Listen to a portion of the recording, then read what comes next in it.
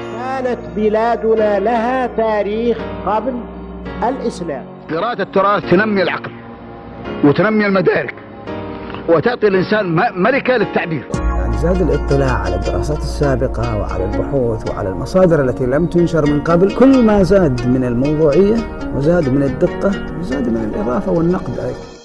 السلام عليكم ورحمة الله وبركاته، وأسعد الله أوقاتكم بكل خير. هذا سلطان شداد يحييكم في مساحة نقاشات في التاريخ والأنساب والبلدانيات التي نقدم لكم عبر منصة تويتر كل يوم اثنين بعد صلاة العشاء بتوقيت مكة المكرمة بساعة، بمشاركة عدد من النخب من باحثين ومهتمين مطلعين في هذه المجالات.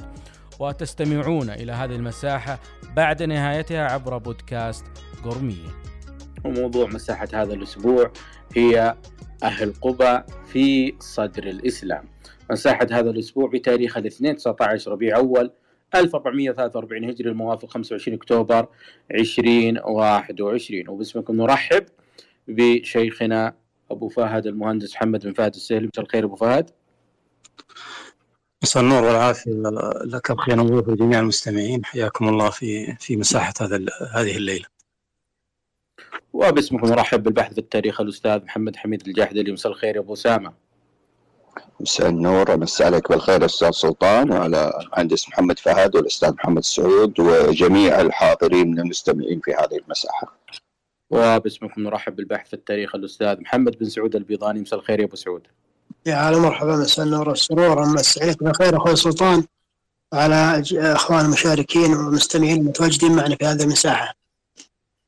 وإن شاء الله بحول الله تعالى يكون الوقت يسمح بمشاركة بقية الإخوان، الأخ أبو محمد نواف سليم البيضاني، وأيضا أبو سهل الشيخ أحمد أبو بكر الترباني. وموضوعنا هذا الأسبوع مثل ما تفضلنا في البداية عن أهل قباء في صدر الإسلام. كثيرين طلبوا هذا الموضوع، وأيضا في الخاص أسئلة كثيرة جدا من بعد ما أعلنا عن العنوان من الجمعة الماضية وحتى هذا اليوم. لذلك إن شاء الله بإذن الله، إن شاء الله بحول الله تعالى، جميع الأسئلة اللي تخص هذا الموضوع سنوجهها للإخوة سيردون عليها. لكن عندي طلب واحد أتمنى من الجميع، سواء المشاركين هنا في المساحة أو اللي يسألون في الخاص، أن تكون الأسئلة مركزة وداخل الموضوع لهذا الأسبوع. أهل قباء في صدر الإسلام، لا نريد التشتيت، لا نريد أسئلة خارج هذا الموضوع. لذلك سأبدأ معك أبو أسامة. قباء في صدر الإسلام، من هم أهلها وما هي النسبة إليهم؟ بسم الله الرحمن الرحيم، الحمد لله رب العالمين، والصلاة والسلام على أشرف الأنبياء والمرسلين نبينا محمد وعلى آله وصحبه أجمعين. قباء بالضم، هذا ما ذكره البلدانيون، قالوا قباء بالضم، وأصله اسم بير عرفت القرية بها وهي مساكن بني عمرو بن عوف.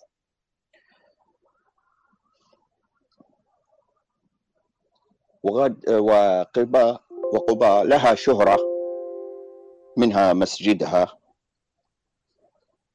وأتت شهرتها في نزول النبي صلى الله عليه وسلم في هجرته من مكة إلى المدينة، أنه حينما وصل إلى قباء ونزل على بني عمرو بن عوف.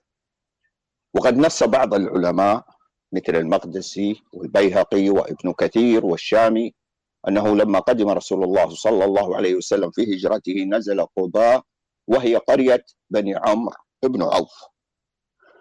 وإجماع علماء الأمة على أن الرسول صلى الله عليه وسلم نزل في قباء على بني عمرو بن عوف، ولا خلاف في ذلك. وحينما نتحدث عن قباء في صدر الإسلام، فإن هناك من العلماء من ذكروا أنها قرية بني عمرو بن عوف، ومن ذلك ابن هشام والبلاذري والمقدسي والبيهقي والسهيلي وابن الأثير والحميري وابن سيد الناس والذهبي وابن كثير وابن حديدة وابن حجر العسقلاني وابن الضياء والبقاعي والشامي. كل هؤلاء نصوا على أن قباء قرية بني عمرو بن عوف. كما نص الدينوري والطبراني والحاكم وابن حزم وابن عبد البر والقزويني والهيثمي وابن حجر العسقلاني وابن أمير حاج والسيوطي والسمهودي والديار بكري على أن أهل قباء بنو عمرو بن عوف. فجميع العلماء أجمعوا على أن قباء هي قرية بني عمرو بن عوف، وأن أهل قباء هم بني عمرو بن عوف، ولا خلاف في ذلك. أما النسبة إليهم فقد ذكر علماء الأنساب والحديث مثل ابن القيسراني والسمعاني والحازمي وابن الأثير وابن حجر العسقلاني وبدر الدين العيني والخيضري وجلال الدين السيوطي والقسطلاني والشامي على أن العمري بفتح العين وسكون الميم هذه النسبة إلى عمرو بن عوف بن مالك بن أوس بطن من الأنصار. فهنا إجماع العلماء على أن العمري هي النسبة إلى عمرو بن عوف بن مالك بن أوس بطن من الأنصار، وهم كما أسلفنا هم أهل قباء. ولم يذكر أحد من العلماء أن النسبة إلى بني عمرو بن عوف أهل قباء هي العوفي، لم يذكر هذه النسبة أحد من العلماء، أي أنه قال مثلا العوفي بفتح العين هذه النسبة إلى عمرو بن عوف بن مالك، أو أن هذه النسبة إلى عوف بن مالك بن أوس. هذا النص لم يذكره أحد من العلماء. كما أن العلماء حينما يذكرون الصحابة رضوان الله عليهم من بني عمرو بن عوف ينصون على النسبة لهم العمري، ومن ذلك البخاري والرازي وابن حبان وابن عبد البر وابن ماكولة وابن القيسراني والسمعاني والحازمي وابن الأثير وابن خلفون وابن العديب ومغلطاي والصفدي والنووي وابن ناصر الدين وابن حجر العسقلاني وبدر الدين العيني والسيوطي والقسطلاني والشامي ومخرمة. كل هؤلاء ذكروا حينما يذكرون بعضا من الصحابة من بني عمرو بن عوف يذكرون العمري. وأكتفي بهذا القدر. بارك الله فيك أبو أسامة، لكن أنا ودي أنه أتأكد منك من حاجة، أن في أسئلة جتني على الخاص كثيرة في النقطة هذه. أهل قباء النسبة إليهم العمري وليست العوفي. نعم صحيح. يسألون. أيوة نعم صحيح، النسبة إلى أهل قباء في صدر الإسلام العمري وهم بنو عمرو بن عوف. هذه النسبة ذكرها جمع من العلماء وقد تقدم وذكرتهم، منهم البخاري والرازي وابن حبان وابن عبد البر وابن ماكولة وابن القيسراني والسمعاني والحازمي وابن الأثير وابن خلفون وابن العديم ومغلطاي والصفدي والنووي وابن ناصر الدين وابن حجر العسقلاني والعيني والسيوطي والقسطلاني والشامي ومخرمة. جميعهم حينما يذكرون أحد الصحابة من أهل قباء من بني عمرو بن عوف يذكرون العمري.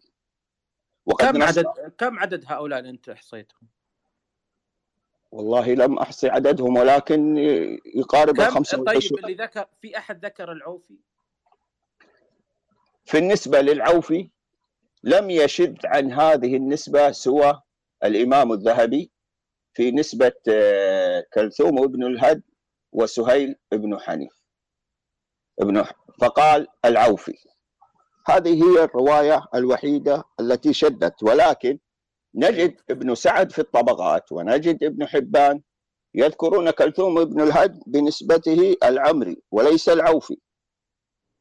الإمام الذهبي ذكر كلثوم بن الهد العوفي، بينما المتقدمون عليه مثل ابن سعد في الطبقات وابن حبان ذكروا كلثوم بن الهد العمري وليس العوفي. تقريبا بينهم أكثر من 400 سنة بين الإمام الذهبي رحمة الله عليه وابن سعد وابن حبان تقريبا يعني.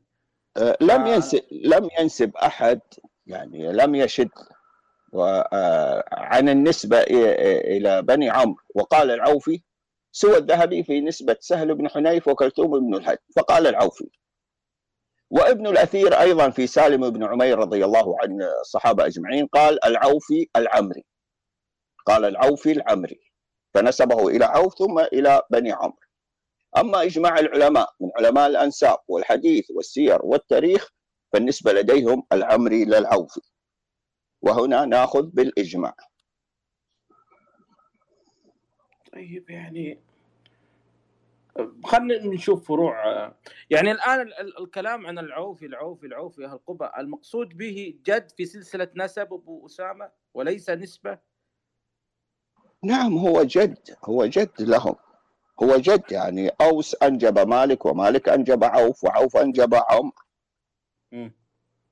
فهو جد لهم. عوف هو والد عمرو، ولكن فروع الأوس البطن هو بني عمرو بن عوف، وليس بني عوف بن مالك.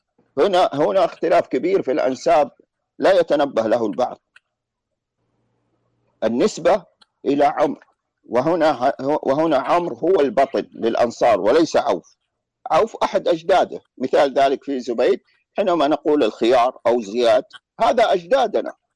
وزياد ذكرنا بطن يجمع زبيد وبني السفر وبني عمرو، ولكن لا أحد يذكره في نسبة فيقول الزيادي، لأن الإجماع في النسبة الزبيدي العمري السفري، فهو اسم في سلسلة النسب أو في عمود النسب. بارك الله فيك أبو أسامة.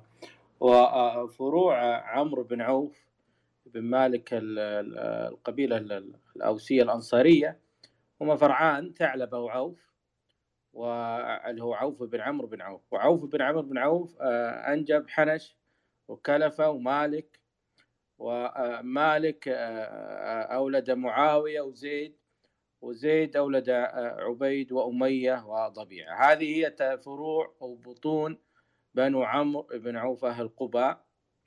لكن لما نروح مثلا لفروع، الآن أخذنا فروع أهل قباء، نروح الآن فروع عوف الحربية، صاعد وناصف، صواعد النواصف، صاعد الطين وعلاق، الطين البركات، العلوات، التراجمة، علاق ولد حسين، المغاذي، المطارفة، ناصف السهلية، ولد علي، القمين، الهبل، المصابحة، أبو فهد.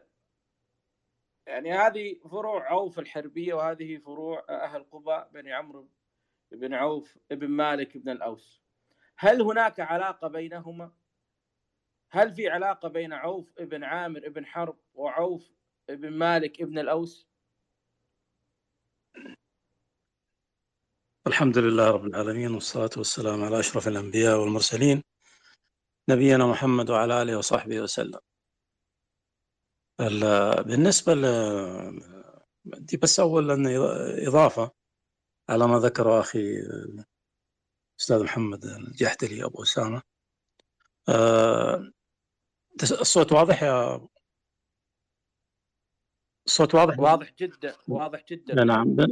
عندي إضافة بالنسبة للقبيلة اللي هي التي تسكن قباء أو اسمها، الحقيقة أنه أقدم المصادر وأوثقها وهي سيرة محمد بن إسحاق. ومحمد بن إسحاق تعرف يعني إمام السيرة، وهو مدني أيضا، يعني أشار إلى أن الرسول عليه الصلاة والسلام نزل في بني عمرو بن عوف في بداية نزوله المدينة، فذكرهم بهذا الاسم. ووثيقة المدينة أيضا التي يعني يدندنون حولها كثيرا بغض النظر عن صحتها حديثيا أو عدم صحتها، لكن موجود أيضا فيها على ما أذكر عمرو بن عوف. لكن ابن إسحاق ذكر وهذه أنا يعني راجعتها أيضا. وابن إسحاق من علماء المدينة، بل من كبار علماء المدينة، إمام أهل السير. فلا يعقل يعني أن يقول عنهم يعني كانوا يعرفون بالعوف، كان قال سماهم ببني عوف أو قال عنهم كذا. الإمام الثاني الذي ذكر أنهم بني عمرو بن عوف الزبير بن بكار في أخباره، ذكر ذلك. والزبير بن بكار أيضا مدني وعالم كبير ونساب ومؤرخ، وابن إسحاق أيضا نساب أيضا. فهذان العالمان مقدمان على غيرهما. وهذا يعني ما أظن يعني يناقش فيها أحد، يعني إنه هذا البطن يعرف ببني عمرو بن عوف. ومن يعني التعدي على التاريخ أنه شخص يقول أنه هذا البطن رجع مرة أخرى وترك الاسم هذا ورجع إلى الجد الأعلى. هذا يعني ما يقول أحد يعني عنده اطلاع في التاريخ. بالنسبة لفروع عوف، ما ذكرته صحيح. فروع عوف لا يوجد أي تشابه بين الفروع الرئيسة في قبيلة عوف الحربية، قبيلة عوف من مسروح من حرب، وفروع وبطون قبيلة بني عمرو بن عوف الأوسية. لا يوجد تشابه في الفروع الرئيسة. للأسف يعني البعض يعني حاول محاولة يعني بائسة حقيقة، أنه يبحث عن أسماء. طبعا أنت إذا بحثت في كل بطن من بطون العرب، إذا بحثت يعني ستجد مثلا بعض الأسماء تشابه فروع، لكن البطون التي ذكرها النسابون لا يوجد أي تشابه، فضلا عن أن الديار ليست واحدة، ديار القبيلتين مختلفة أيضا، والنسب مختلف، ولم يقل به أحد من النسابين المتقدمين ولا المتأخرين. هذا ما لدي أخي سلطان. إذا كان أرجو أن يكون أجبت يعني، أو في نقطة ما لم أشر لها. لا فيه في أسئلة كثيرة، والله أسئلة كثيرة، أنا ما أدري وش ألحق. لو سمحت لي سلطان. طبعا هو مثل ما ذكر شيخنا أبو فهد، طبعا أنا اللي قلتها في جملة مختصرة، قلت إجماع العلماء صحيح من المتقدمون إلى اليوم أن الرسول صلى الله عليه وسلم نزل قباء على بني عمرو بن عوف. هذه لا خلاف، هذا استفاضة، الخبر هذا استفاضة يعني مثل مولد النبي صلى الله عليه وسلم في شهر ربيع الأول. هذا الخبر استفاضة، لا تحتاج حتى أن ترجع إلى مصادر لتؤكده. ربما يكون الخلاف في وصول الرسول صلى الله عليه وسلم إلى قباء، هل كان يوم كذا أو يوم كذا أو تاريخ كذا وكذا، هذا خلاف بسيط، لكن الإجماع أنه نزل في قباء على بني عمرو بن عوف. طبعا المهندس محمد يتكلم عن عوف الحربية وعمرو بن عوف الأوسية، وأنه لا يوجد اتفاق بين أسماء الفروع والبطون فيها. تفضل أستاذ سلطان. هو فيه سؤال جانا الخاص من الأسئلة الرائعة اللي جتنا، وبحوله إلى أبو فهد يقول لك الأخ ناجي يقول: كيف الرسول نزل على أهل قباء اللي هم عوف وقبيلة حرب لم تأتي إلى الحجاز إلا بعد تاريخ 131 هجري؟ وما هي الصلة بين قبيلة عوف وبين قبيلة حرب؟ هو يقول إنه اللي أنا فهمته إنه اللي يدعي إن هؤلاء هم عوف الحربية، فهناك خبر مستفيض مشهور عن تاريخ قدوم حرب إلى هذه المنطقة. صحيح، هذا لأنه حرب متأخرة عن الهجرة النبوية. نزول حرب إلى الحجاز في بداية القرن الثاني الهجري.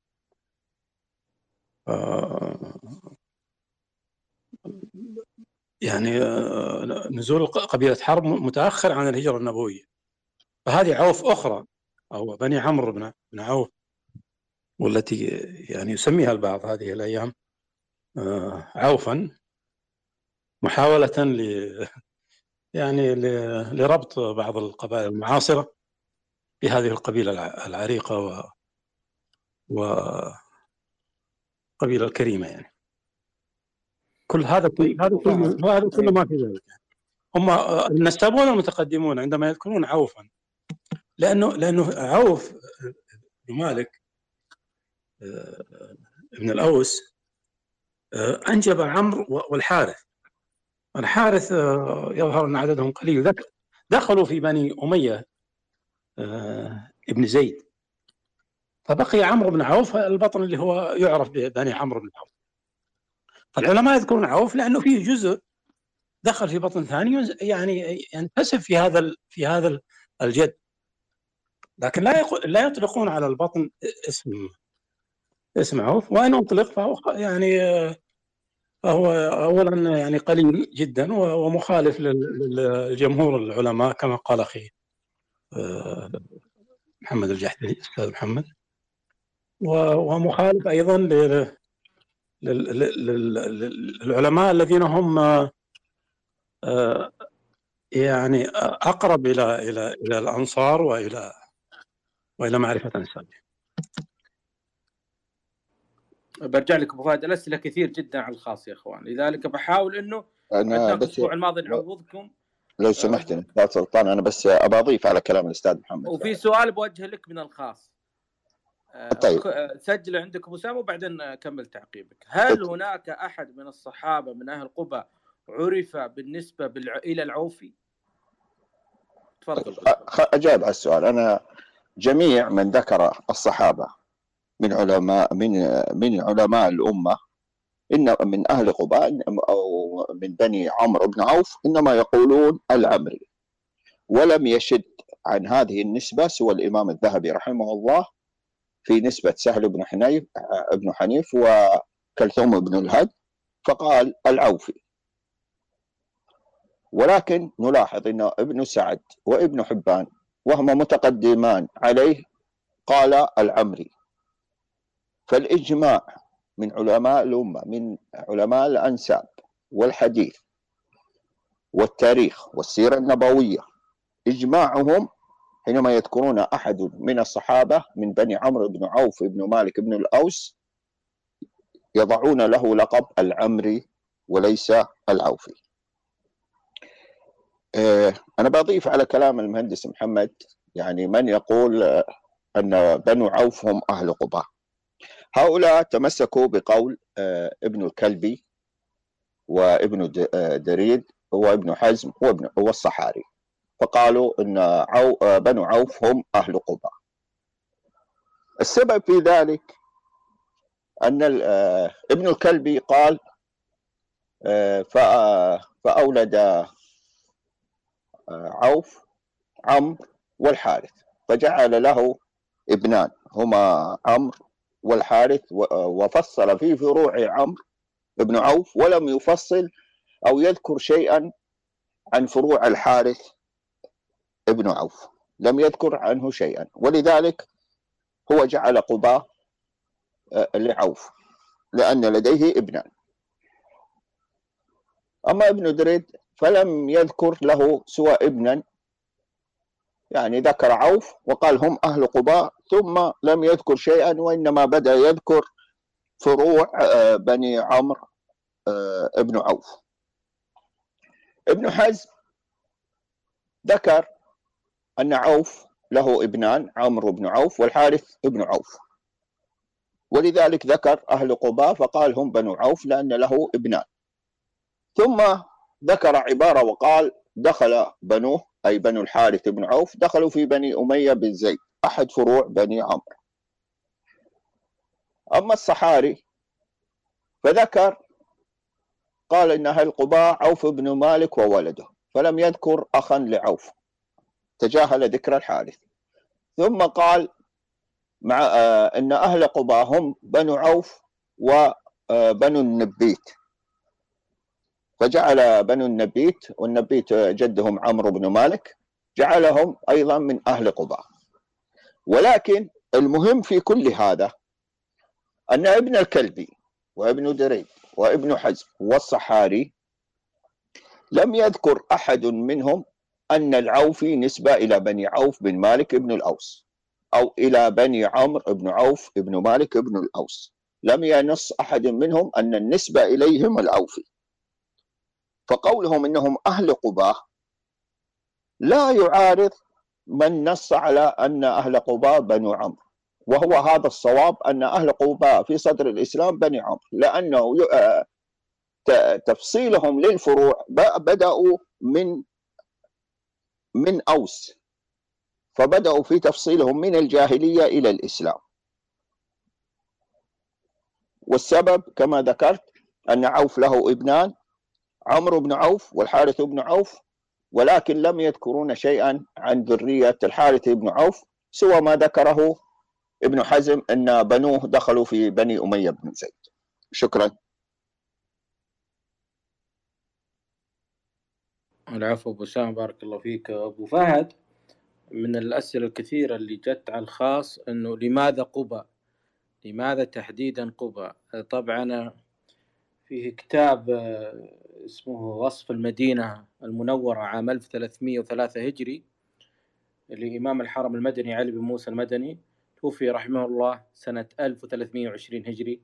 هذا الكتاب من تحقيق علامة الجزيرة الشيخ حمد الجاسر، ذكر عام 1303 هجري سكان المدينة. قال: الجهة القبلية لقبائل المعلومة من مسروح، يعني أهل طريق الغاير والفرعي، فقرية قباء بما بينها وبين المدينة للفردة، قرية قربان التي هي بين العوالي وقباء للوهوب والفردة، والعوالي التي هي شرق قربان لبني علي خاصة. فنلاحظ هنا أبو فهد إلى عام 1303 هجري قباء يعني حدد من يسكنها من فروع بطون قبيلة حرب، اللي هم يعني فروع من بني السفر المسروح من حرب. فلماذا يقال أنه قباء سكنتها عوف الحربية؟ يقال ذلك محاولة لربط نسبها بقبيلة بني عمرو بن عوف. لماذا قباء؟ لماذا يقال قباء؟ لماذا؟ عوف متى سكنت قباء؟ متأخر من عوف الحربية. وما هي الفروع أبو فهد اللي سكنتها؟ أكثر من سكنها الصواعد، لأنه أقرب ديار، والآن يعني يسكنها من حتى من النواصف يسكنونها، لكن سكنهم لها متأخر، يعني متأخر مع دخول البادية، كثير من البادية إلى المدن. فهذا دخول. أما في بداية في العصور الماضية لا، هذه ليست من ديار عوف، كما ذكر علي بن موسى وغيره أيضا، ومعروف أيضا أن هذه الديار في الأصل هي ديار قبائل من مسروح أخرى، وهي بني علي وبني السفر. وقد يسكن، إذا حتى لو وجد أنه شخص سكن في هذا كما يوجد في وادي الفرع مثلا، تجد عوف يسكن هناك، لكن الوادي هو من ديار بني عمرو. فلذلك يعني التجاوز التاريخي هذا يعني محاولة تجاوز بعض النصوص التاريخية لأهداف غير علمية مشكلة حقيقة، خاصة هذه الأشياء يعني معروفة، يعني بالنسبة للجيل جيلنا والجيل السابق لنا يعرف هذا يقينا، يعرف الديار جيد. هذا هو السبب. أخوي سلطان. أبو سعود، عندك تعقيب؟ أنه في سؤال، والله الأسئلة كثير، أنا بحاول إني أعوضكم يا إخوان عن الأسبوع الماضي ما أعطيناكم مجال في الأسئلة، وجميل إنه الأسئلة أيضا في محور الموضوع. تفضل أبو سعود. أيضا وثائق محكمة المدينة المنورة، وثائق تقارير العساكر الأتراك وعساكر محمد علي باشا عن المنطقة وعن قبائل القرى قباء وقربان، كلها يعني ذكروا فيها أنها من ديار بني السفر. كذلك في شيء ربما يعني نغفل عنه، وهو ماذا كان حجم المدينة المنورة وسكانها من الأوس والخزرج، والقرية قباء ماذا كان يعني حجم سكانها. نرى بعضهم يحاول تضخيم هذه القبائل وتضخيم فروعها لكي يدخل في ذهن القارئ استحالة أو صعوبة انتقال هذه القبائل، وأنها قبائل صاحبة قوة ضاربة، وأنها لن تنتقل من ديارها، وأنها لن تهاجر، وأنها كذا وأنها كذا. ولو يعني رجعنا إلى مراجعة هذا الفرع من الأوس ومن الخزرج، يعني لاحظ أنه يعني مثل ما نقول الآن يعني عوائل صغيرة. هذا ما أحببت ضفت. أبو فهد وإذا بيشاركنا أبو سعود، ونرحب أبو سهل والشريف يوسف تواجدهم معنا. يعني الوثائق المحلية في المدينة المنورة، سواء بشكل عام قبائل الحرب أو تحديدا الفروع الموجودة في قرب المدينة المنورة. يعني خلونا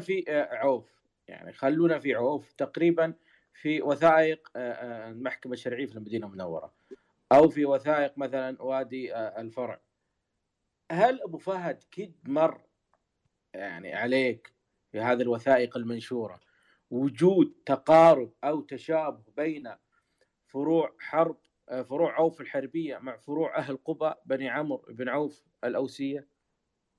لا أبدا حقيقة. بالنسبة للفروع الرئيسة أنا ذكرت هذا، يعني أبدا لا يوجد أي تقارب.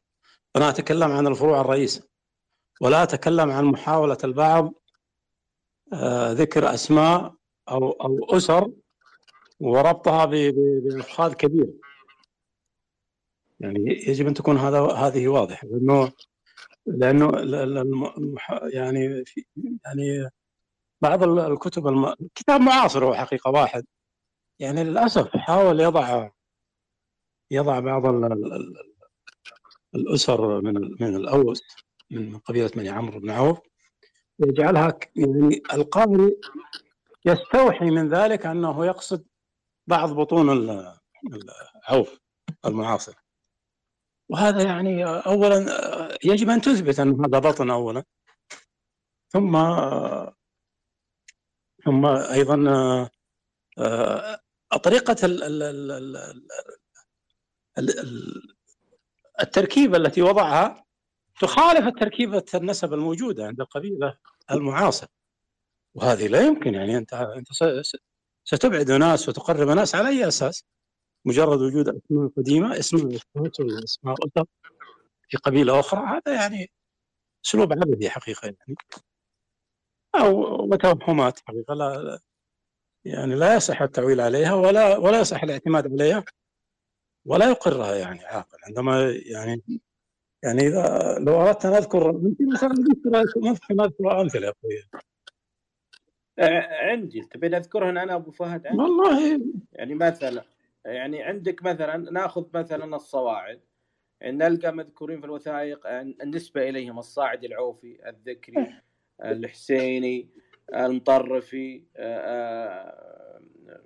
البركاني من النواجعة ولد حسين أيضا من المقابلة من الصواعد. يعني لا لاحظ أبو فهد هذا الصاعدي الجربوعي من المطارفة الحسيني. يعني ما النسبة اللي تستطيع أن تعيدها إلى الجاهلية غير موجودة، غير متوفرة هنا، فتحتاج أنك تربط هذه بذيك. مثلا النواصب السهلية كلهم يعني تجد أنه مكتوب السهل، تروح للفروع الأخرى من النواصب تجد أنه مذكور الفرع القريب منها اللي هو يسمونها الخوامس أبو فهد. فكيف أنك تتجاوز هذه القرون وتنقز إلى أنه لا هؤلاء هم هؤلاء، وبالأخير هؤلاء خوامس، يعني يلتقون حتى الإخوان اللي ما مصطلح الخوامس يلتقون في الجد الخامس أو إلى السادس تجاوزا، يعني يقدر يقوم بسلسل نسبه إلى هذا الجد المذكور هنا في هذه الوثائق. فكيف تأخذ هذا الجد اللي هو الخامس أو السادس تجاوزا وتحط جد جاهلي حتى ما هو في صدر الإسلام ولا يعني هو الحقيقة لم يصرح يعني صاحب الكتاب يعني ذكر مثلا جبر، يعني جبر معروف هذا أنه فرع من قبيلة السهيلية، ذكروا كذا يعني يوحي ذكره في الكتاب إلى أنه بطن قديم من بني عمرو بن عوف، لكن بالشكل الذي أورده المؤلف هداه الله يعني هذا البطن سيصبح ليس من ذوي غصين، ولا يصبح أيضا من ذرية سهل أيضا. إذا فهمنا لأن الناس نحن يعني ما نستطيع، هو حقيقة لم يجزم يعني أوردها هكذا يعني ليترك لغيره المجال أن وجاء من قال أنه السهلية من قبيلة عوف من ذرية سهل بن حنيف رضي الله عنه، وهذا غير صحيح، هذا غير صحيح بتاتا. هذا يعني دعوة باطلة وقول غير صحيح ولا يعرف، والله لا سمعنا لا من أجدادنا ولا هو موجود في وثائقنا ولا الانتساب هكذا. يعني لو قلت من الأنصار هكذا ممكن، لكن يعني أن تنتسب إلى رجل من الأنصار. طيب في الأنصار أكثر من سهل، لماذا حددت هذا يعني في أحد المؤلفات لهذا الشخص أبو فهد أخذ تتبعهن بعض الأخوان، أخذ مثلا سند رواية وذكر فيها أحد ذرية سهل بن حنيف، أخذ هذا التسلسل اللي فلان ابن فلان ابو فلان وأضاف إليه بين قوسين العوفي والأوسي أو العوفي الأوسي. إضافة هذه العوفي الأوسي هكذا بلا مصدر ماذا نسميه أبو فهد علميا؟ ماذا نسميه؟ إذا أنت أخذت سلسلة نسب من سند رواية ولما انتهت هذه السلسلة أضفت بين قوسين أو بين هلالين العوفي الأوسي، ماذا نطلق عليها علميا هذا الفعل؟ والله هذا الفعل يعني المفترض الإضافة، إذا كان يريد أن يضيف كان مفترض يضيف في الهامش، يعني لا أن يضع في المنتصف. إذا كان يريد أن يضيف نص يضع القوسين اللي هي القوسين التي تدل على أنه هذه إضافة من الكاتب. هو يريد يعني أنه يقول أنه هذا توضيح مني، يعني تعرف الأقواس هذه لها يعني في بعض الناس يتوسع فيها، لكنه هذا غلط يعني غير صحيح. يعني هذا حقيقة يعني أقل ما يقال فيه أنه يعني تلبيس على القارئ، والقارئ مفترض أنك أنت ككاتب أو كمؤلف المفترض أنك يعني تعطي القارئ الفكرة الموجودة لديك بشكل واضح جدا وتترك الحكم له، تترك الحكم للقارئ. القراء فيهم من هو أعلم يعني، وفيهم من هو لديه اطلاع طيب، وفيهم لا أن يعني تضعها هكذا بين قوسين ملبسة، يعني تلبس على القارئ. هذا رأيي أنا يعني. أبو أسامة، أولا يعني قوله العوفي الأوسي هذا هو خالف جميع علماء الأمة من علماء الأنساب والحديث والسير والتاريخ. الإجماع أن عمرو بن عوف بالنسبة إليه العبري، فهو أخذ الرواية التي شد بها الإمام الذهبي رحمه الله وذكر سهل بن حنيف العوفي فوضعها فبدأ يبني عليها. حينما تأتي هذا يدل على ضعف المنهج العلمي لديه، لأنه حينما تجد رواية مثل هذه ثم تجد الإجماع من جميع علماء الأمة أن النسبة العبري لا الأوفي، فحينما تأخذ بهذه النسبة للتلبيس على الناس فهنا منهجك العلمي ضعيف جدا جدا جدا. هذه نقطة. النقطة الأخرى في تأصيل عوف، النسب عمود إثبات النسب الاستفاضة. عوف الحربية استفاضتها أنهم من حرب، لا خلاف في ذلك. أيضا حينما نأتي إلى علماء الأنساب في تقرير عمود النسب نجد أن عوف الحربية أنهم من ذرية عامر بن حرب كما نص عليه علماء الأنساب، بينما بني عمرو بن عوف ذكروا عمود نسبهم عمرو بن عوف بن مالك بن الأوس، فلا يوجد توافق بين عمودي النسب في عوف الحربية وفي بني عمرو بن عوف الأوسية. أضف إلى ذلك الاستفاضة، استفاضة عوف الحربية أنهم بطن من حرب. هذا ما لدي. أبو سعود إذا عندك تعقيب. لتعقيب على ما ذكره أبو فهد من أن بعض أصحاب التوهمات لا يستطيع التصريح بما يريد قوله، لكنه كما قيل يرميها لبعض أتباعه الذين يعقبون على تغريداته لكي يتوهوا أو يوحون للعوام، أو هو يوحي للعوام بهذه النسبة، ثم يأتي من يتبنى أقواله. ووجدت بعضهم اليوم يرد على صاحب التوهمات في تغريدة بشان اسم جد خامس أسرة من فرع من قبيلة عوف. هذا الجد قد يكون عاش قبل 150 سنة من الآن. فنجد أحدهم من الذين يعقبون ويوضحون توهمات المتوهم نجده بحث عن جد في العصر الجاهلي لأحد الصحابة من قبيلة بني حلفاء بني عمرو بن عوف الأوسية. فعندما وجد هذا الجد الجاهلي يسامي اسم هذه الأسرة المعاصرة من عوف، قال هذا جدهم فلان العوفي الحربي. طبعا هو بهذا القول أخرجهم من الفروع التي ينتسبون لها قبل عوف، ويجهل أو يتجاهل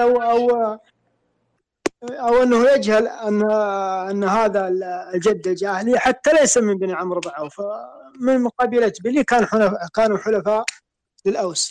وعلى هذا القياس كثير، يعني قس على ذلك كثير من التوهمات وأصحاب التوهم. يعني أبو سعود هذا اللي من الأوس ليس من الأوس نسبا، هو حليف وهو نسبه من قبيلة بلي. نعم من قبيلة بلي، حليف لبني عمرو بن عوف الأوسي. وجاء هذا المتوهم وجعل هذا الفرع من عوف الحربية ليسامي نفس الاسم إنهم من هؤلاء. نعم. وغرد بهذه التغريدة تحت تغريدة صاحب التوهمات دعما لصاحب التوهمات وتفسيرا لأقواله وسيرا على خطته. يعني أنا لا أعلم هل هو جهل في فروع وأنساب الأوس أو الخزرج وحلفائهم وأعتقد الحلف هو حلف فردي، يعني حتى أنهم دخلوا في مسمى الأنصار لأنهم حالفوا الأوس أو الخزرج. وأيضا في سؤال نفس الإشكال هذا أبو فهد أرسل الأخ عوض يقول ما العلاقة بين بنو جارية من الأنصار والجواري من السهلية من عوف؟ لماذا جعلوهم واحدا؟ الأخ عوض. هذه واحدة من النقاط التي يعني حقيقة يعني تثير العجب وتثير الشفقة حقيقة على مؤلف هذا الكتاب، لأنه يظن أن الناس لا تقرأ أو أن الناس لا تستوعب، يعني أو ما أعرف أنا حقيقة. يعني هذا أخرجهم من البطن الذي هم فيه ووضعهم في بطن ثاني للأسف، يعني بدون بينة وبدون. وللعلم يعني ما ودي أن نقول يعني حتى الاسم ما أعرف يقرأ لا النسبة ولا مسمى الجد في إشكال في تصريف الأسماء. طبعا عنده إشكالية، لكن الإشكالية الأكبر لنفرض أنها متفقة. يعني أنت الآن أخرجتهم أخرجهم من نسب المستفيض، أخرجهم من السهلية. هل المقصود ذرية الصحابي زيد بن جارية رضي الله عنه؟ هو وضع جارية كيف كأنه بطن. طبعا هو ما قال لو سمحت لو فهد، زيد بن جارية نص البخاري رحمة الله عليه، البخاري والرازي وابن حبان وابن عبد البر وابن ماكولة وابن الغيسراني وابن الأثير وابن العدي ومغلطاي، أكتفي لين هذولي كلهم نصوا في نسب حينما ذكروا قالوا العمري الأوسي. العمري الأوسي لم ينسبوا إلى عوف حتى تأتي وتريد أن تضع الفرع الحالي في هذا الصحابي. هم ذكروا نسبه العمري الأوسي. يعني أئمة علماء الحديث مثل البخاري صحيح والرازي وابن حبان وغيره وابن عبد البر وابن ماكولة وابن الغيسراني وابن الأثير وابن العديم ومغلطاي، علماء أمة في الحديث وفي الإنساب ذكروه الصحابي زيد بن جارية العمري الأوسي. ودائما نجدهم يذكرون العمري الأوسي في بعض الصحابة، أو الأوسي العمري أو الأنصاري العمري أو العمري الأنصاري أو الأنصاري الأوسي العمري. يعني حتى مجمع ابن جارية نفس الشيء. فكيف أنت الآن يعني كيف تركوا لقب العمري إذا كانوا من ذريته؟ فهم يأتي لقبهم العمري كبطن الذي عرفوا فيه في صدر الإسلام. أما أنهم دخلوا في عوف وانتسبوا إلى عوف، هنا تحتاج إلى البينة وإلى الدليل وإلى تتبع هذا الصحابي في كتب التراجم والطبقات والأنساب، هل انقرض عقبه أو لا؟ هذا عبث. الجواري الفخذ المعروف من قبيلة السهلية، هذا فخذ معروف من ذوي غصين من السهلية من عوف من حرب، لا علاقة لهم بهذا الاسم، سواء ذكره الأخ صاحب التوهمات أو لم يذكره. هو حقيقة يعني كتب جارية كذا وضع عليها مربع، يعني اللي أقول إخواننا المصريين اللي عاوز ايوه انتبهوا ركزوا، اللي عاوز جد يعني ترى جبنا لكم واحد. هذا عبث وهم في غنى. يعني له جد اسمه حسين وله جد اسمه حسين. خرج الله يبشرك على طول، طلع على عوف على طول. لكن الحقيقة يعني أخرج نسبها من فرع الصغير، أخرج من فرع الصغير، فرع يعني عريق وفرع يعني لهم شهرة ومعروفون، ليسوا بحاجة إلى مثل هذا. نبه علماء الأنساب، نبه من القديم أنه تشابه الأسماء مدعاة للخلط، تشابه الأسماء مدعاة للخلط، وهذا يقع فيه كثير، هذا يقع فيه كثير من الجهلاء في علم الأنساب. يجد أبو سامة هذا يحدث بين قبيلة وقبيلة. صاحب التوهمات جاء الفرد وشبهه بقبيلة، هذه ما كنت تكلم فيها أحد من علماء الأنساب، إنها هذه تعتبر شيء جديد مختلف. يعني أنا بالنسبة لي قبيلة معاصرة توديها الجد جاهلي بناء على رسم قبيلة تحت القبيلة، حتى تحت البطن، بطن من بطن دخل. يعني هذا يعني بصراحة شيء غريب. نروح أجل السؤال لك شريف يوسف. عندما نقرأ في كتب الأنساب نفس كتاب جمهرة النسب لابن الكلبي، عندما يذكر ويقول ابن الكلبي وبنو فلان وهم فلان وفلان وفلان بطن، هل يؤخذ الاسم اللي ذكره ابن الكلبي مثلا لما قال نقلا عن جمهرة الأنساب ابن حزم انه قال وبنو عوف ابن مالك ابن الأوس أولد عمرو والحارث ثم سلسل في نسب بنو عمرو بن عوف بن مالك، هل نأخذ هذه حجة أنه هذا دليل أنهم العوفي وليس العمري؟ وماذا يقصد العالم لما يقول بنو فلان، لما يسلسل الأبناء ثم يقول وهؤلاء بطن؟ كيف نفرق بين القولين لما يقول بنو ثم يقول وهؤلاء بطن؟ ماذا يقصد بذلك العالم؟ وأين المقصود أنه النسبة إليهم، العوفي أم العمري في هذا النص؟ السلام عليكم ورحمة الله وبركاته. مساكم الله بالخير أخواننا وأساتذتنا الموجودين. مساك الله بالخير أخوي سلطان، وأشكر لكم يعني دعوتكم للانضمام. فيه قاعدة فقهية يقولون أن اليقين لا يزول بالشك. اليقين لا يزول بالشك إلا بيقين. فعندما يتكلم علماء الأنساب عن نسب قبيلة ما سين من الناس، فالذي يأتي بعد ذلك بفترة هو انقطاع زمني ثم يخالف هذا القول، عليه الإثبات اليقيني وليس الظن والشك، لأنه لا يؤخذ به، لأن من سبقوه قد قالوا بخلاف ما ذكر. أما بالنسبة لسؤالك، فالتسلسل هنا لما يقول بنو فلان يقصد به النسبة إليه. فعندما تقول بنو الحارث فأنت تقصد أنهم ذرية وعقب الحارث الذي ينسبون إليه مثلا بهذه الطريقة.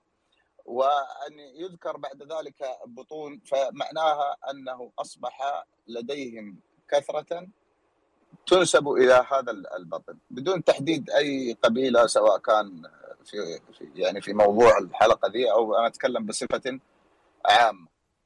فهذا قول العالم، يقصد أن التسلسل منه هو النسبة تكون لمن نسب إليه. هو لمن ذكر قال بأن هؤلاء بنو فلان، فبنو فلان ينسبون إليه. كثيرا من القبائل لا ينسب إلى الجد الأعلى. يعني تنظر، بعطي مثال بما هو موجود مثلا ومتعارف لدينا نحن في أشراف الحجاز. ما أحد يذكرنا الآن ويقول فلان ابن فلان النموي. نادرا، هذا قول لا يذكر جدا. يعني ما أحد يطلع إلى جدنا أبو نمية الثاني مثلا، ولا إلى ابنه الحسن الذين نحن من عقبه، وإنما ذهبوا لبنيه الذين أكثروا، الأبناء الذين أكثروا وأصبحوا قبائل بعد ذلك أصبحت النسبة إليهم. فتجد مثلا عبد الله الذي أكثر بينما سمي إليه العبدلي، مثلا جود الله الذي أكثر لم ينظر يقال لنا الحسني. نادرا، هذا ما يقال جدا. فإذا رفعوا للحسني يقصد به الحسن بن علي بن أبي طالب، لكن لا أحد من علماء النسب مثلا يقول الحسني نسبة إلى الحسن بن أبي نمي، بينما نحن من عقبه. ولا أحد يعني يذكر النموي إلا تجوزا الآن، يعني يذكرون فلان بن فلان فلان النموي، وإلا كانوا يذكرون بأسماء قبائل. هذا وعلم سلامتكم. وانت سالم يوسف أبو سعود، عندك تعقيب؟ تعقيب على كلام الشريف يوسف. النسبة إلى بعض البطون قد تنقرض النسبة إلى بطن معين، لا ينقرض البطن، ولكن تترك النسبة إليه وتصبح النسبة إلى فروع متفرعة منه.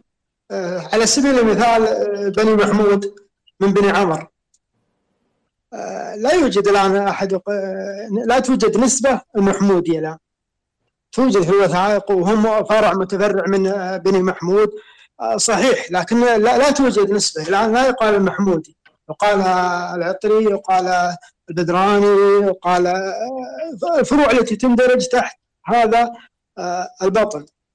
مثلا بني عمرو بن عوف لو لا زال الفرع هذا وكان كلامه صحيح، قد تخرج فروع دون هذا الفرع ويترك الفرع الأعلى، النسبة إلى الفرع الأعلى.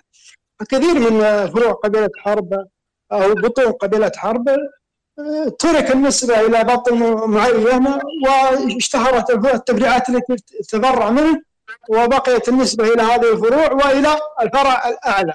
فمثلا نجد بني عمر وبني محمود، ومنهم مثلا البدرين، فنجد يقال البدراني العمري. هذه النسبة التي بقيت. المزروع الحربي بهذا الشكل، هذه النسبة التي بقيت.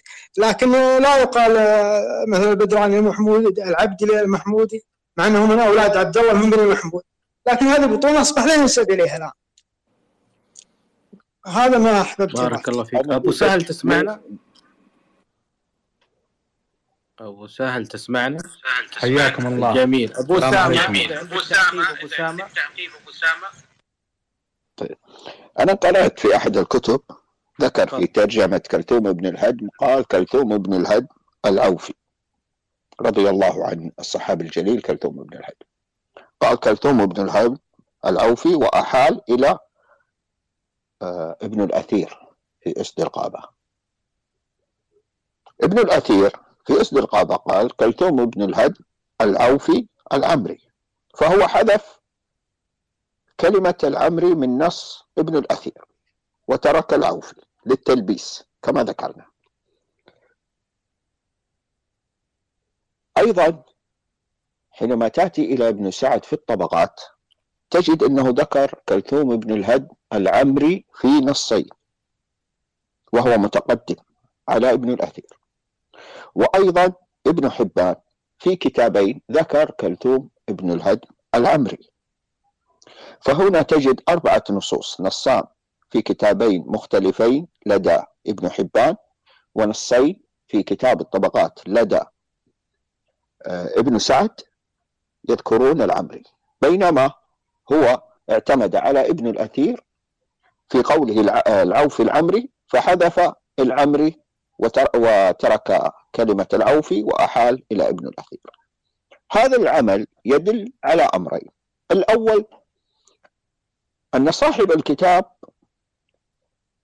لا يجهل أصول البحث العلمي من الجمع بين النصوص واستقرائها والمقارنة بينها والترجيح فيما بينها.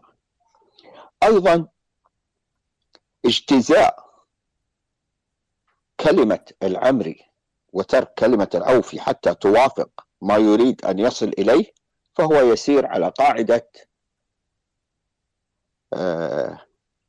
يذكرونها دائما الأخوان، ثم استدل، افترض ثم استدل. هذا اللي حبيت أنبه عليه، وأرحب بالشيخ أحمد الترباني وبأخونا الأنساب المؤرخ سالم بن عمير الشريف يوسف. نعم سالم بن عمير حذفت العمري من الغابة لابن الأثير. نعم، فهنا حينما تحذف كلمة العمري من ابن الأثير وتحيل إليه، ثم تأتي ثم تتجاهل نصين لدى ابن سعد ذكر فيها النصوص الأخرى التي تذكر العمري. يعني كلثوم بن الهدم أنا لما ذكرته ذكروا العمري، لماذا تتجاهلها طالما أنت تتكلم على نفس صحابي اللي هو كلثوم بن الهدم؟ يعني أخذت في كلام الإمام الذهبي رحمه الله أنه قال العوفي، وتركت كلام ابن سعد في نصين وابن حبان في كتابين ذكروا العمري. إذا لا تستطيع أن ترجح بين النصوص تذكرها على علاتها، فتقول قال ابن سعد كلثوم بن الهدم العمري، وقال ابن حبان كلثوم بن الهدم العمري، وقال الإمام الذهبي كلثوم بن الهدم العوفي. لكن أن تتجاهل النصوص الأخرى التي تعارضك، هذه هنا إشكالية في منهجية البحث العلمي. شكرا يا والله مصيبة أبو سام أنك تحذف، يعني مكتوب ترجمة هذا الصحابي رضوان الله عليه الأنصاري العوفي العمري، تروح تحذف العمري يعني وتحط في الهامش بس يعني كذا تعدل في رقم الصفحة عشان يعني الناس تعرف تقرأ، الناس تعرف تبحث. وهذه لعلنا أخي سلطان نحتاج إلى مساحة قادمة تكون مخصصة للتدليس في الإحالات. هذا أعتقد أنه سوف يكون موضوع خصب. لذلك نلاحظ أنه أحيانا يحيلون إلى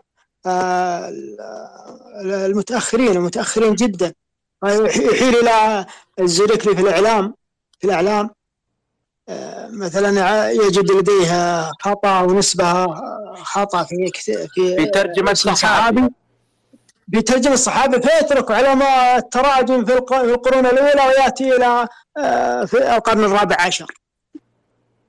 هذه من العجائب. ونحتاج إلى مثل ما ذكر، نحتاج إلى مساحة قادمة تكون مخصصة للتدريس في الإحالات. أبو فهد يحيل إلى كتاب من كتبه. يعني أنت عندما تنقل عن مصدر قديم في كتابك الأول اذكر المصدر القديم. ما أنت المؤلف يا يعني والله فعلا بحاجة إلى يعني مساحة للمناقشة حقيقة، لأنه متعب حقيقة. الذي يقرأ يعني يتعب في كتب لا نسب صحابة رضوان الله عليهم. أبو سهل 26 عالم أحصاهم أبو أسامة ينسبون الصحابة رضوان الله عليهم أهل قباء بالعمري، النسبة إليهم العمري فقط. الإمام الذهبي رحمة الله عليه قال العوفي.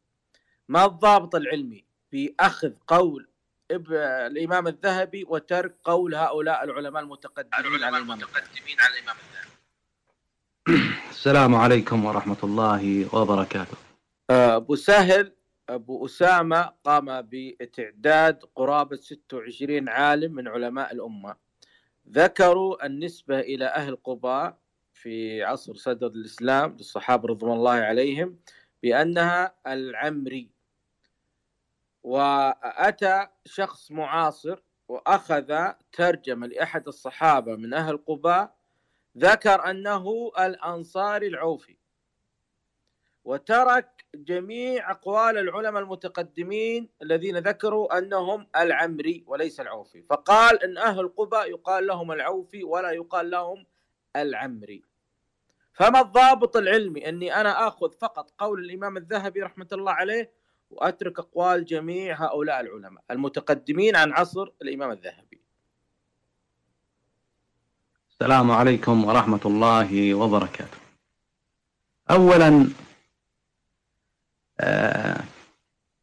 تلك الرسالة التي جاء فيها هذا الكلام أنا اطلعت عليها قبل فترة، فنظرت كما قال الأخ أبو سعود والأخ محمد الجحدلي وأبو فهد، رأيت الرجل يفتقر من المنهج العلمي، يتكلم في الصحابة ويحيل لهذه الترجمة إلى كتب متأخرة وعلى رأسهم الزركلي، وهذا منهج رجل ما عرف المنهج العلمي في التأليف.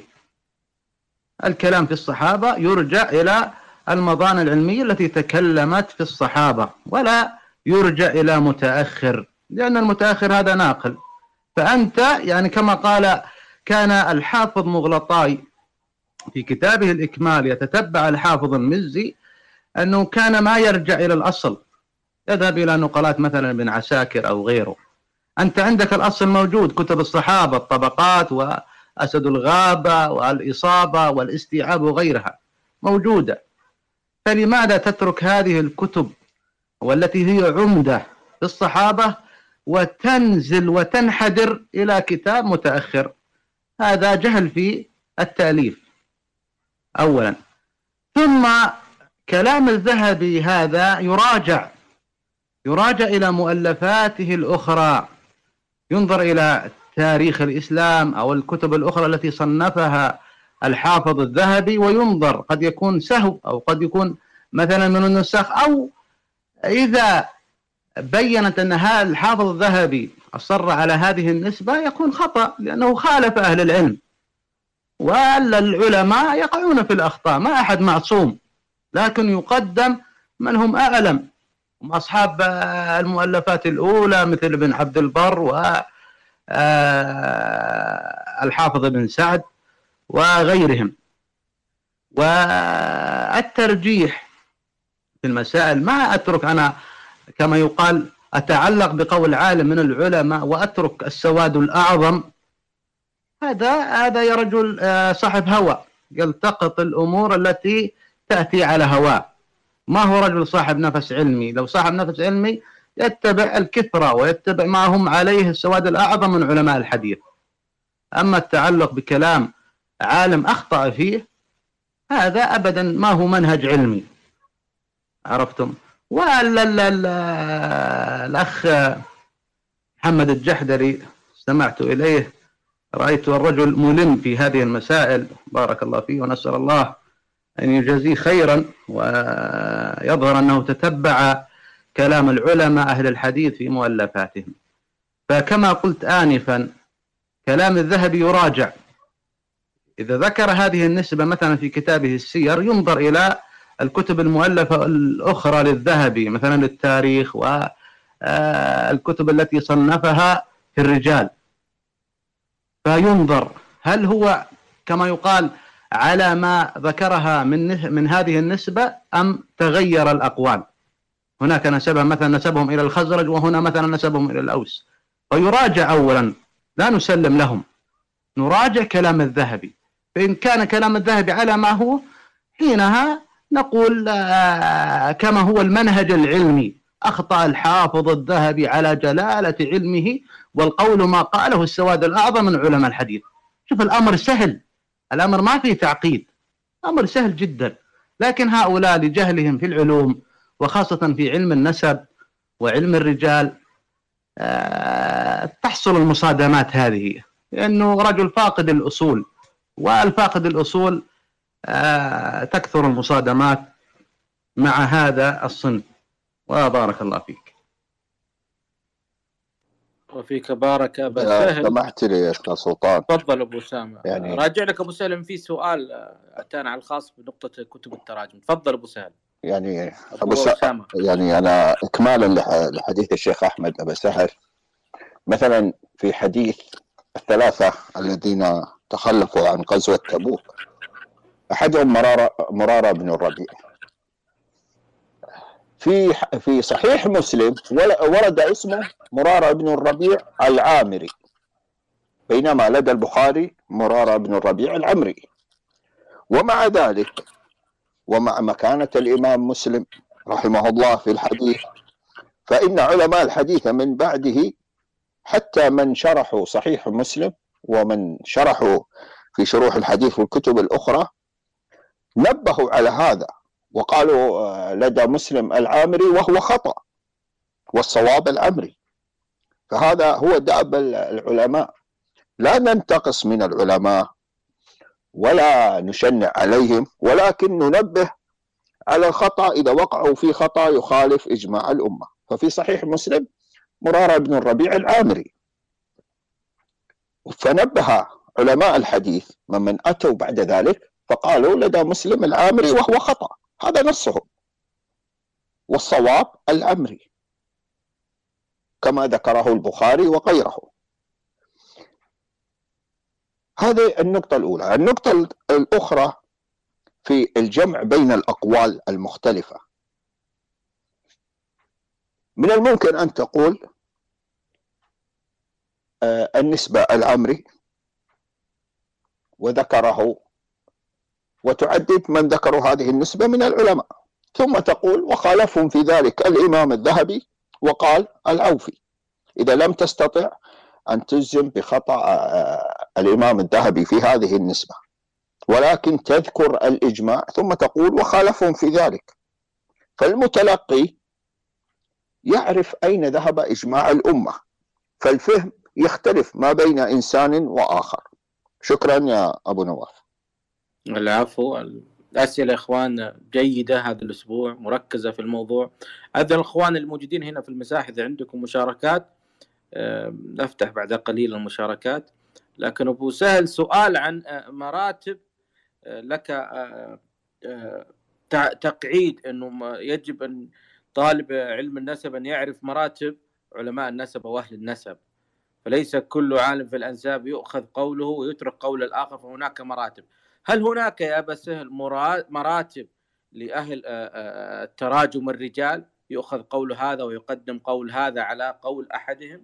كل كما يقال علم، ذكر العلماء لهذا العلم من العلوم مراتب حتى في اللغة على ما أذكر هناك رسالة لأحد العلماء مراتب النحاة، وكذلك أهل الحديث وأهل النسب. وفي الفقه هناك عالم أقعد من عالم آخر، هناك عالم في الأنساب مثلا إذا تكلم في الأنساب الحجازية تجد أن هذا الرجل أقعد في هذه المسائل من عالم آخر له شهرة عظيمة في علم الأنساب، لكن هنا في هذه المسألة الحجازية هذا الرجل أقعد وأوفى وأركز كما يقال في إذا تكلم في هذه المسألة. علماء الحديث أنا يعني كما يقال غير ضابط لذكر هذه المراتب الآن، يرجع الأمر إلى أهل الحديث والكتب التي صنفت في المصطلح، مصطلح حديث أو الجرح والتعديل. هناك أقوال كما يقال يعني على ما أذكر رجل مثلا مسرف في الجرح، على ما أذكر أبو الفتح الأزدي كان إذا جرح هذا العلماء لا يقبلون كلامه. مثلا ابن حبان كان متساهل في التوثيق، لكن إذا جرح ابن حبان إذا قال فلان ضعيف أهل الحديث يأخذون كلام ابن حبان، لكن في التوثيق كانوا يقول أنه عنده تساهل. فكان في كل علم في مراتب يعرفون العلماء متى يأخذون من مثلا ابن حبان ومتى يتركون قول ابن حبان، متى يأخذون كلام مثلا أبو الفتح الأزدي ومتى يتركون كلام أبو الفتح.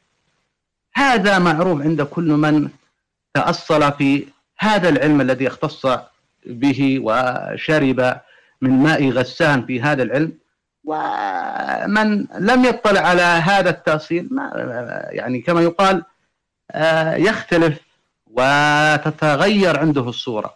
وأنا عندي نقل أنا أبحث عنه في مسألة الترجيح، كلام جميل للنساب الحافظ مغلطاي، له كلام طيب في مسائل الترجيح عند الاختلاف، وأنا قيدته وأنا الآن أبحث فيه، فإذا كان عند الأخوة مشاركات حتى أجد هذا الكلام، كلام مغلطاي. ما في إشكال. حياكم الله. شوف في سؤالين أنا برجع على التعقيب. يعني لما الإمام مسلم في صحيحه قال العامري على مرارة بن الربيع وهو أحد الثلاثة الذين تخلف عن غزوة تبوك رضي الله عن الصحابة أجمعين، قال العامري، قالوا هكذا هو في جميع نسخ مسلم العامري، وأنكره العلماء وقالوا هو غلط، إنما صوابه العمري من بني عمرو بن عوف، وكذا ذكره البخاري وكذا نسبه محمد بن إسحاق وابن عبد البر وغيرهما من الأئمة. قال القاضي هو الصواب. فقول الإمام الذهبي حينما شد بهذه النسبة وقال العوفي التي خالف بها كما ذكرت البخاري والرازي وابن حبان وابن عبد البر وابن ماكولة وابن القيسراني والسمعاني والحازمي وابن الأثير وابن خلفون وابن العديم ومغلطاي والصفدي والنووي وابن ناصر وابن حجر العسقلاني وبدر الدين العيني والسيوطي والقسطلاني والشامي ومخرمة، هنا خالف جمع من العلماء في النسبة أنها العمري لا العوفي. فالباحث المتمكن من منهج البحث العلمي لا يستدل بقول الإمام الذهبي في هذه المسألة، وإنما يأخذ بإجماع العلماء، ولا يمنع هذا أن يذكر قول الإمام الذهبي كاستطراد أنه خالفهم في ذلك الإمام الذهبي وقال العوفي. شكرا يا أبو نواف. العفو. في سؤالين، سؤال لأبو فهد سؤال لأبو سعود. أبو فهد، هل هناك نسبة العوفي في الأنصار؟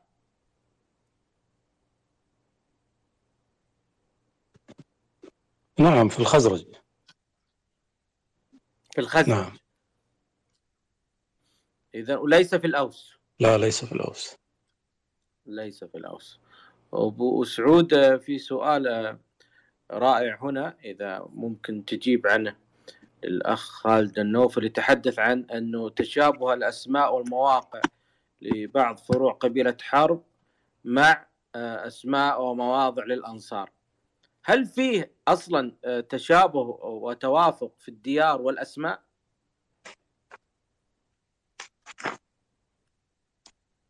لا يوجد تشابه وتطابق، خصوصا بمسألة بني عمرو بن عوف.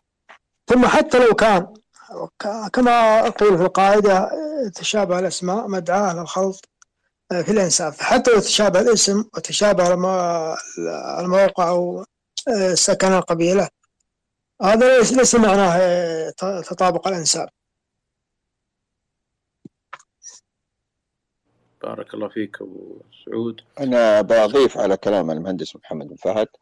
طبعا تفضلوا. ابن إسحاق وهو إمام في السيرة، حينما تحدث عن بنو عوف الخزرجية قال عبد الله بن أبي بن سلول العوفي، وحينما تحدث عن بنو عمرو بن عوف الأوسية قال مرارة بن الربيع العمري من بني عمرو بن عوف.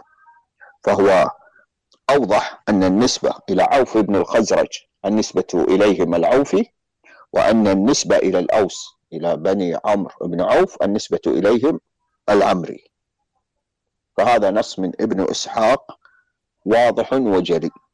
شكرا. هذا سؤال، ما هو سؤال، هي مشاركة من الأخ حمدان. يقول أنه في وثائق المحكمة الشرعية بالمدينة ذكرت جمعة بن بريعم المطرفي في وثيقة شرعية في المحكمة بتاريخ 16/3/1983 هجري. فنتحدث عن نهاية أو النصف الأخير من القرن العاشر الهجري، وكانت فروع الصواعد تعرف بفروعها المعاصرة. فبناء على ماذا نترك هذه الفروع ونعود على الاسم الجاهلي؟ طبعا إن صح أن أهل قباء يقال لهم العوفي. الأسئلة يا إخوان بحاول أرتبها لأني لا أريد تكرار سؤال تمت الإجابة عليه في المساحة. الشباب الموجودين هنا في المساحة إذا عندكم أي مشاركة تفضلوا في مجال، إذا عندكم مشاركات، بس رجاء التقيد في موضوع المساحة حتى لا نشتت المستمع. السلام عليكم. هذا من باب الفائدة، ثم تترك المجال لمن أحب أن المشاركة. فكما هي العادة عند أهل العلم هي نقل كلام العلماء وكما يقال ربط الطلاب بمنهج أهل الحديث في الكلام على الأنساب. الحافظ مغلطاي كما أثنى عليه الحافظ بن حجر العسقلاني أنه صاحب نفس في الأنساب، تكلم في مسألة ثم كما يقال بطحها، ثم قال انظر إلى هذا الكلام الجميل، قال الترجيح لا يكون إلا بتنصيص معتمد أو بكثرة الأقوال، فإذا تكافأت الأقوال سقط الترجيح فلم يبقى إلا مجرد نقل. هذا الكلام العظيم النساب مغلطاي ينصب إلى هذا الكلام الذي نقله السواد الأعظم من أهل الحديث وتمسكوا بالقول المخالف الذي ذكره الحافظ الذهبي. يعني أولا شيء ما في تكافؤ في الأقوال، يعني أنت لا كما يقال تقيس لي الحافظ الذهبي بالحافظ بن سعد، هذا فيه سفه، أو كما يقال تقارن الحافظ الذهبي على مكانته العلمية وإبحاره في علم الرجال مثلا بالحافظ بن عبد البر، فما في تكافؤ، ما في تكافؤ. فهذا إذا انعدمت هذه التكافؤ العلمي مع كثرة الأقوال في هذه النسبة، مثلا كل علماء الحديث قالوا أن هذا الرجل جذامي، ابن سعد وابن عبد البر، ابن حبان، البخاري، أبو حاتم الرازي وغيره، والحافظ ابن حجر العسقلاني قال لا هو مثلا عاملي.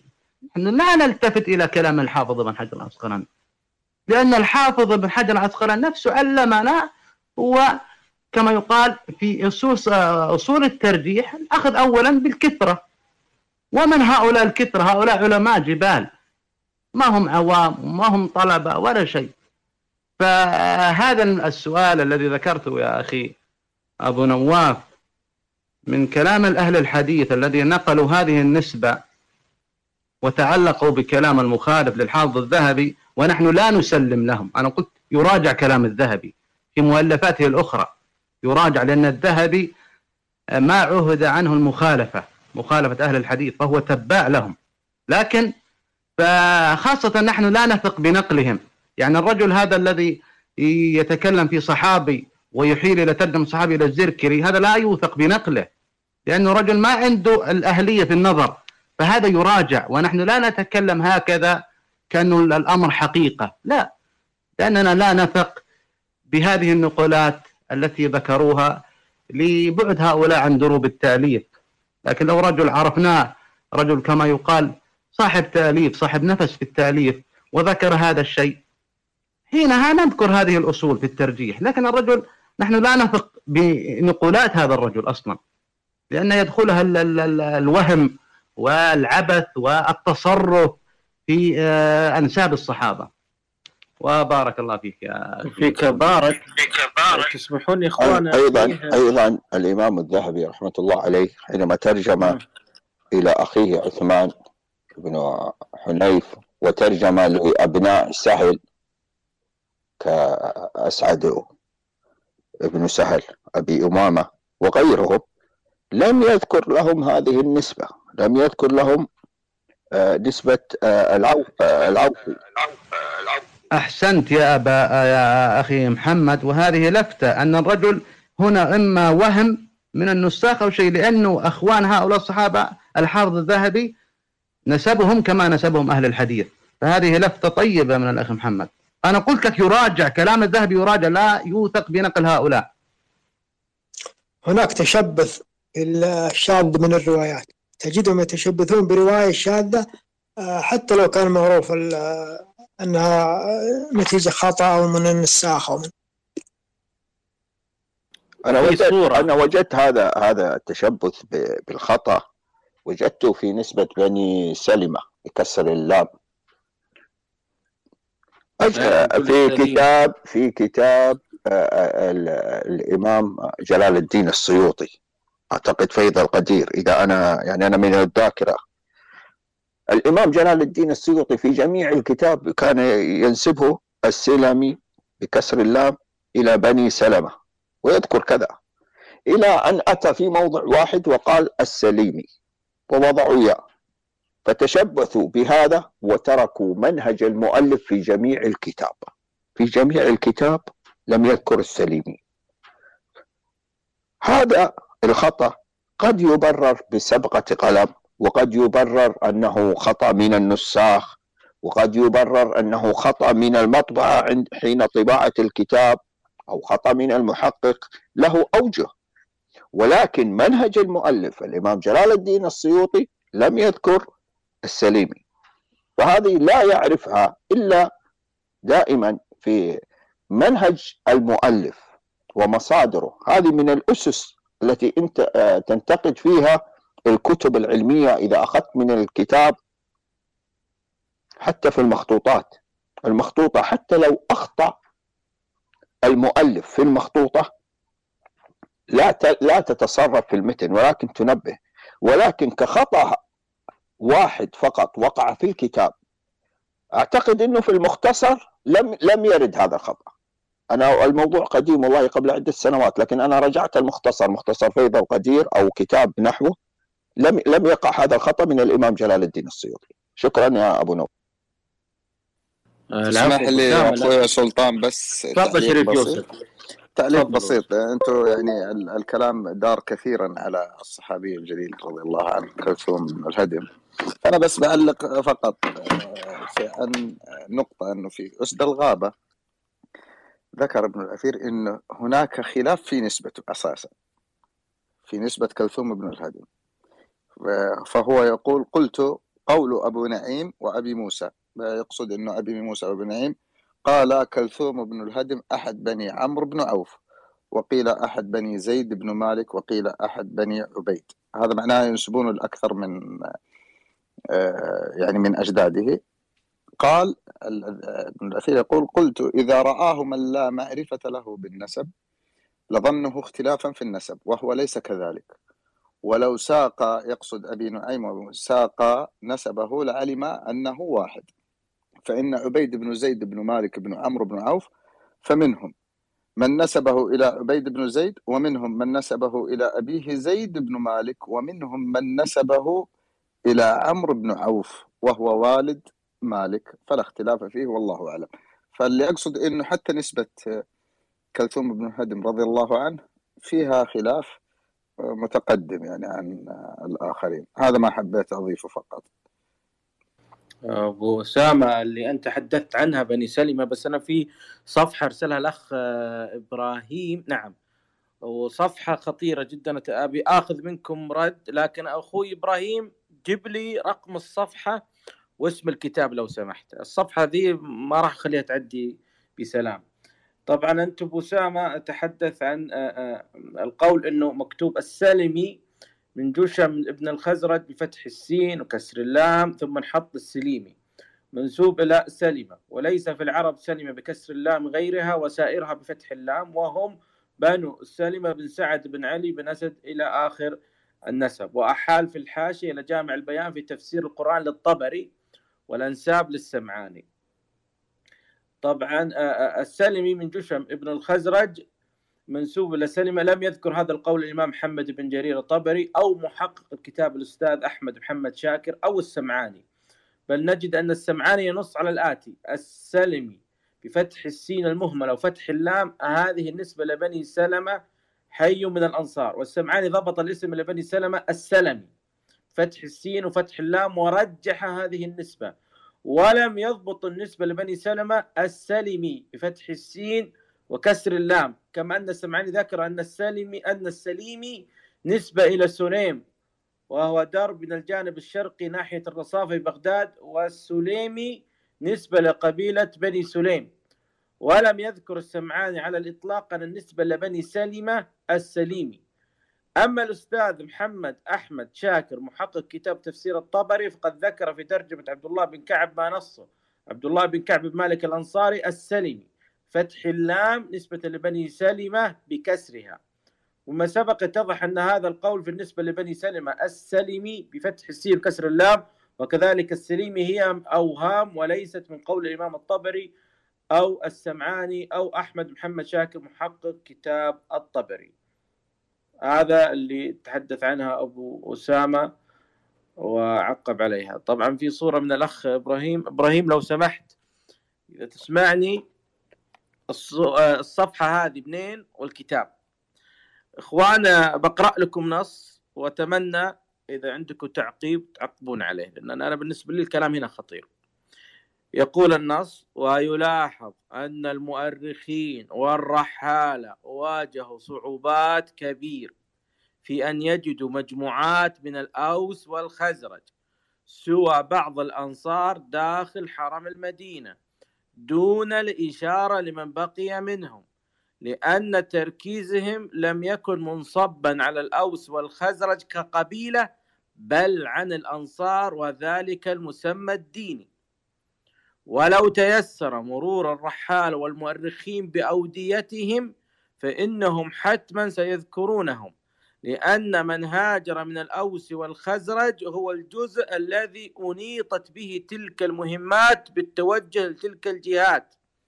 ولكن حتى بعض من جاهد في تلك الأمصار عادوا لمواطنهم، ومنهم قادة كبار الخزرج كقيس بن سعد بن عبادة الساعدي زعيم الخزرج. والواضح أن كتابات المؤرخين ظلت تحكمها أسوار وحدود الحرم وبلاط الأمراء، وبحثهم ظل مركزا على مسمى الأنصار الذي خفت بعد المعجزات الخارق وعصر النبوة والخلفاء الراشدين رضوان الله عليهم وعصر التابعين لهم.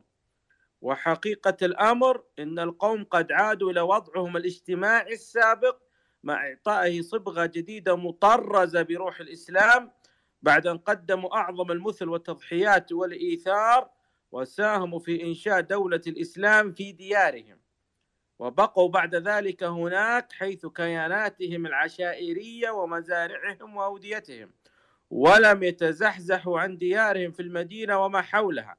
نعم قل الأنصار حتى انتهى وجودهم في عهد الدولة الأموية، لكن بقي أبناء الأنصار وأبناء أبناء الأنصار، وإن حتمية بقاء القبائل المناصرة المحيطة بالمدينة لآخر الزمان يؤكد الحديث الشريف على أن آخر من يحشر راعيان من مزينة. إبراهيم أبي رقم الصفحة واسم الكتاب. إخوانا قرأت لكم النص هذا، إذا في تعقيب حتى نتأكد منين جابه الأخ إبراهيم.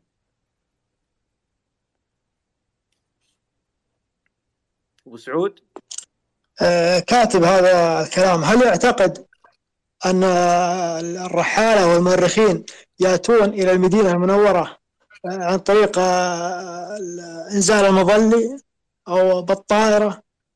هم يأتون إلى المدينة المنورة عن طريق هذه الأودية. الطرق تمر مع هذه الأودية ولا يمرون مرور الكرام مثل ما نمر الآن مع وادي الصفراء ووادي الفرع، بل هم ربما يستغرق ذلك منهم أيام للسير بهذا الوادي، النزول في هذه القرية، التزود من هذا البئر، النزول في القرية الأخرى. ولا شك أن مسافة الطريق التي يقطعونها في هذه الأودية تتيح لهم معرفة أهل هذه الأودية. وحقيقة التعليق على هذا الكلام كثير يطول، لكن الأخوة أكيد لديهم تعليقات. ماذا يقصد بالأودية؟ يعني يقولوا أوديتهم هو يقصد الأودية التي تأتي معها الطرق إلى المدينة، هو كوادي الصفراء، وهو طريق رئيس. لا، ويقول لك والواضح أن كتابات المؤرخين ظلت تحكمها أسوار وحدود الحرم وبلاط الأمراء. هل نسب الأنصار يجهل؟ هل الأنصار لا يعرفوا حتى أنه بس اللي خارج سور المدينة لا ما حد يعرفهم؟ هذه محاولة بائسة للتخلص من النصوص التي تذكر قلة الأنصار، ولكن هي محاولة بائسة. طبعا النص هذا يحوي العديد من المغالطات الحقيقة. أولا هو يجعل مسمى الأنصار فقط للجيل الذي يعني ناصر الرسول عليه الصلاة والسلام، هذا غير صحيح. مسمى الأنصار يطلق على الأوس والخزرج وظل يطلق عليهم عبر القرون. النقطة الثانية هو يريد يعني جعل الأودية التي أودية الحجاز كلها ما شاء الله أو الأودية المحيطة بالمدينة ما شاء الله كلها للأنصار. يعني هو يرد علينا حقيقة، يرد على نفسه حقيقة، ما يرد علينا، لأنه يقول أين ذهبت القبائل التي هنا؟ طيب ما أنت نفس الشيء، أنت أفرغت هذه الأودية وأسكنت فيها الأنصار، طيب لماذا مع حرب إذا؟ الجزء الثالث يعني هو النص هذا صراحة يعني يحاول أن يتجاوز نصوص المؤرخين كما ذكر أخي محمد سعود، لكن الحقيقة النصوص لا تساعد، والنصوص واضحة. يعني المقريزي يعرف حرب، علماء ابن سعيد نفسه ذكر حرب وذكر المناطق هذه، والأنصار أيضا من يعني قريبة النسب أيضا لمدحج، ويعني ذكر حرب. طيب. وأيضا عندك المطري تحقيق النصرة وغيره من علماء المطري من الخزرج أيضا. يعني يخفى عليه يعني أنه هذول الذين يسكنون في البادية أنهم من الأوس والخزرج وهو نسابة، ذكروا العلماء وذكروا. هذا يعني محاولة بائسة حقيقة، لأن أبو فهد وش يقصد؟ يعني في سطر هنا يقول وحقيقة الأمر أن القوم قد عادوا لوضعهم الاجتماعي السابق. شلون يعني؟ تركوا الأنصار، لقب الأنصار، ورجعوا لقبائلهم الجاهلية؟ هذا يقصد يعني كذا؟ هو يريد أنه لأنه يعني عوض بعدم وجود شهرة واستفاضة لقبائل حرب أو بطون قبيلة حرب إلى الأنصار، فيريد أن يقول أنه هؤلاء بنو عوف وبنو عمرو بن عوف وبنو سالم وبنو كذا وكذا تركوا نسب حتى الانتساب للأوس والخزرج وأصبحوا ينتسبون بس للبطن هذا. ثم بعدين بقدرة قادر كذا تجمعوا يوم من الأيام في مخيلة أنتجوا صاحب التوهمات وتجمعوا كذا وسموا نفسهم حرب. سبحان الله. يعني هذا الكلام صراحة مضحك ومبكي في نفس الوقت. هذا الذي يريد من هذه النصوص. لكن هذه النصوص يعني واضح جدا. هذا الكلام الذي ذكره له يعني إن صح وأنا أظن أتذكر أني قرأته لكني لست متأكد حقيقة، لكن قريب منه موجود هذا الكلام. ننتظرك يا إبراهيم، ننتظر. احنا نعرف هذا، عارفين هو منو اللي كان، بس نبي نوكل. لا هذا المقصود هي هذا الكلام، وهذا لا يصح حقيقة وليس له مصيبة. هذا كأنه يكتب تاريخ غير التاريخ الموجود. هو يناقض نفسه من عدة زوايا، من عدة. أبو سعود هو أيضا يزعم عودة من هاجر منهم مع الفتوحات الإسلامية، يزعم عودتهم إلى الحجاز، وهذه الهجرة عكسية. هذه يعني ما ذكرها أحد غير هذا. من هاجر من أهل الحجاز، ظروف الحجاز المعيشية في ذلك الوقت، من هاجر إلى أراد العيش في الحواضر العربية كالشام والعراق لن يعودوا للحجاز، بل أن الرسول صلى الله عليه وسلم ذكر خروج أفواج من الناس من المدينة إلى هذه الحواضر التي تفتح اتباعا.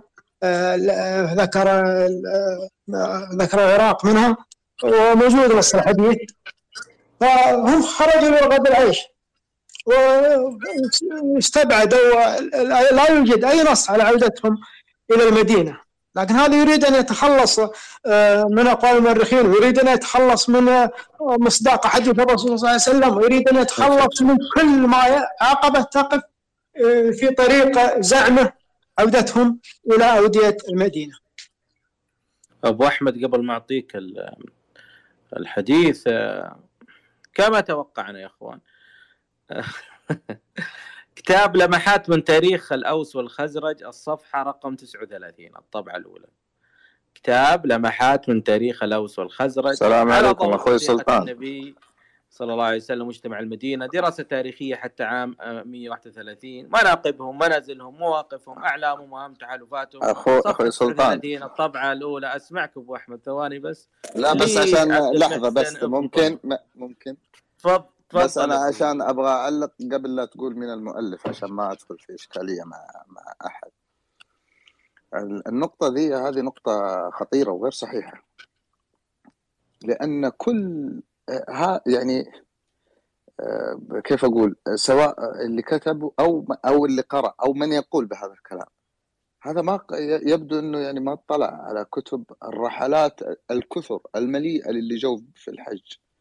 كل اللي جو في طريق الحاج كتبوا عن طريق الحاج كامل، كثير، ما هو ليس واحد ولا اثنان ولا ثلاثة، كثير كتبوا عن طريق الحاج وعن القبائل الموجودة في طريق الحاج من كل طرق الحاج، سواء طريق الحاج المصري، الشامي، العراقي، اليمني.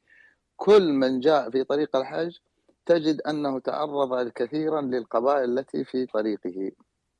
فليست كتب الرحالة لم تذكر، يعني الدرر الفرائد هذا اللي يقرأ يشوف الجزيري من فين جاء وإلى أن وصل مكة وهو يذكر أحداث، وهو خزرجي. وفوق هذا كله في رحلة يمكن ستطبع قريبا، هي مخطوطة لمفتي مكة النهروالي، 3 رحلات خاضها إلى اسطنبول ذهابا وعودة. ما يعني كل ما مر في منطقة ذكر وعرج وذكر أقوام، بل والله إني اطلعت على يعني ناس ما كنت أعرف أنهم يسكنوا في منطقة إلى أن ذكرهم، يعني فرع كذا من على البيت ذكروا، فاستغربت تواجده في هذه المنطقة.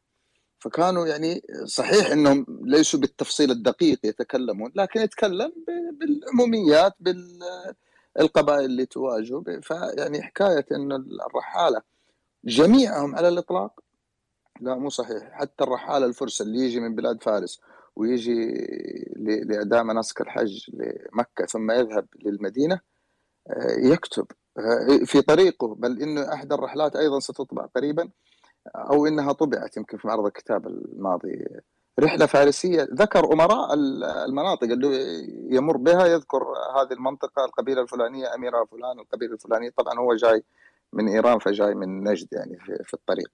لكن أقصد أن إطلاق العموميات على الرحالة هذا كلام غير صحيح. ويعني أنا ما أريد أن أخوض أكثر من التفاصيل، بس أتكلم على المعلومة هذه وتعليقي على المعلومة فقط، لا تحمل إلى أي شيء آخر. يعطيك العافية حبيبي شريف يوسف. أبو أحمد تفضل. السلام عليكم ورحمة الله وبركاته. السلام ورحمة الله. مساكم الله بالخير جميعا، وشكرا على هذا اللقاء الجميل. الأخ الفاضل الأستاذ سلطان جزاه الله خير وكتب الله أجره. ولا ننسى أخونا وحبيبنا وشيخنا الفاضل أبا سهل أحمد أبو بكر الترباني، يعني علم يهتدى به في عالم الأنساب وفي عالم التاريخ. بس أحببت أضيف إضافة على عمرك، يعني لعله يمكن أنتم تبحثون حولها، اللي هي الصورة العثمانية. الصورة العثمانية كانت تصرف لبعض الأسر والناس اللي كانوا ينتسبون للأنصار، وقد كشفهم الشيخ محمد أظن الأنصاري في كتابه تحفة المحبين في أنساب المدنيين. ذكر بعض البيوت التي انتسبت زورا وبهتانا إلى الأنصار، وبين أن سبب الانتساب هو الحصول على الصورة العثمانية التي كانت تصرف للأنصار. فلعل الإخوة يلتفتوا قليلا نحو الصورة العثمانية ويرون ما فيها من أخبار لعلها تعطيكم إشارات أو شيء من هذا القبيل. هذه إضافة وما أدري إذا في تعقيب ولا شيء. بارك الله فيك أبو أحمد. أنا إذا تسمح لي أستاذ سلطان. تفضل أبو طبعا أبو عبد الله إذا موجود. تفضل أبو سام. طبعا أنا بتكلم على كتاب فيض القدير. أنا قلت أول للسيوطي، خطأ مني، هو المناوي رحمه الله المتوفي في مطلع القرن 11 تقريبا 1030 تقريبا وفاته، اللي هو فيض القدير شرح الجامع الصغير. طبعا هو أورد حديثين للصحابي الجليل عبد الرحمن بن أبي قراد رضي الله عنه. أورد لهذا الصحابي حديثين. فالحديث الأول ذكر اسمه عبد الرحمن بن أبي قراد، وثم قال على السلمي، يعني قال بضم القاف وخفة الراء الأنصاري السلمي. ثم أتى في حديث آخر فقال عبد الرحمن بن أبي قرار، واللي ذكر فيها السليمي. طبعا هم تمسكوا بهذا. واضح جدا هنا في تصحيف، يعني تصحيف في الاسم من قراد إلى قرار، ثم كلمة السليمي، فتمسكوا بهذه وتشبثوا بها السليمي الأنصاري. لكن حينما ترجع إلى جميع كتب بالذات شروح الحديث، دائما لما يأتون في النسبة يذكرون بفتح السين كسر اللام ونسبة إلى بني سلمى. طبعا أنا ما حتكلم على علماء اللغة، ولكن نتكلم على جميع المتعلمين. حينما يأتي حرف بضمة أو حرف بكسرة، لا نكتب في الضمة واو ولا نكتب في الكسرة يا. ربما الآن يمكن في هذا الزمن للأسف نجد بعض الجهلاء باللغة العربية يضع حرف الواو حينما يأتي كلمة ضمة، فمثل قباء يكتب لك قاف واو باء بينما هي ضمة، أو في كسرة يكتب لك يا. إليك مثلا هي بالكسر في الكاف ويكتب لك يحط يا. فهذه الآن من عبث المتأخرين من الجهلاء في كتابة اللغة.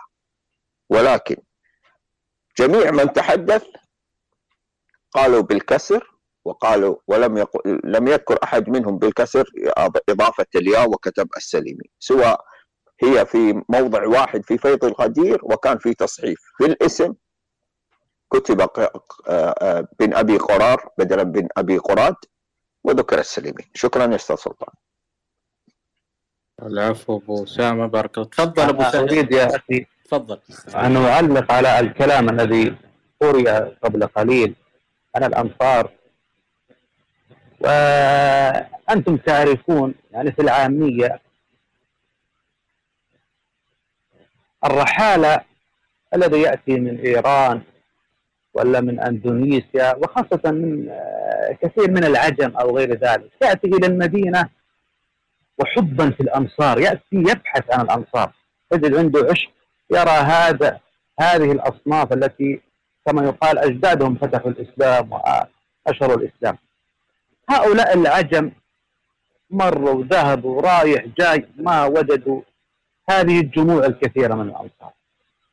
هذا في العقل، هؤلاء الذين ينادون بالعقل، في العقل لا يوجد هذه الكثرة وهذه البطون.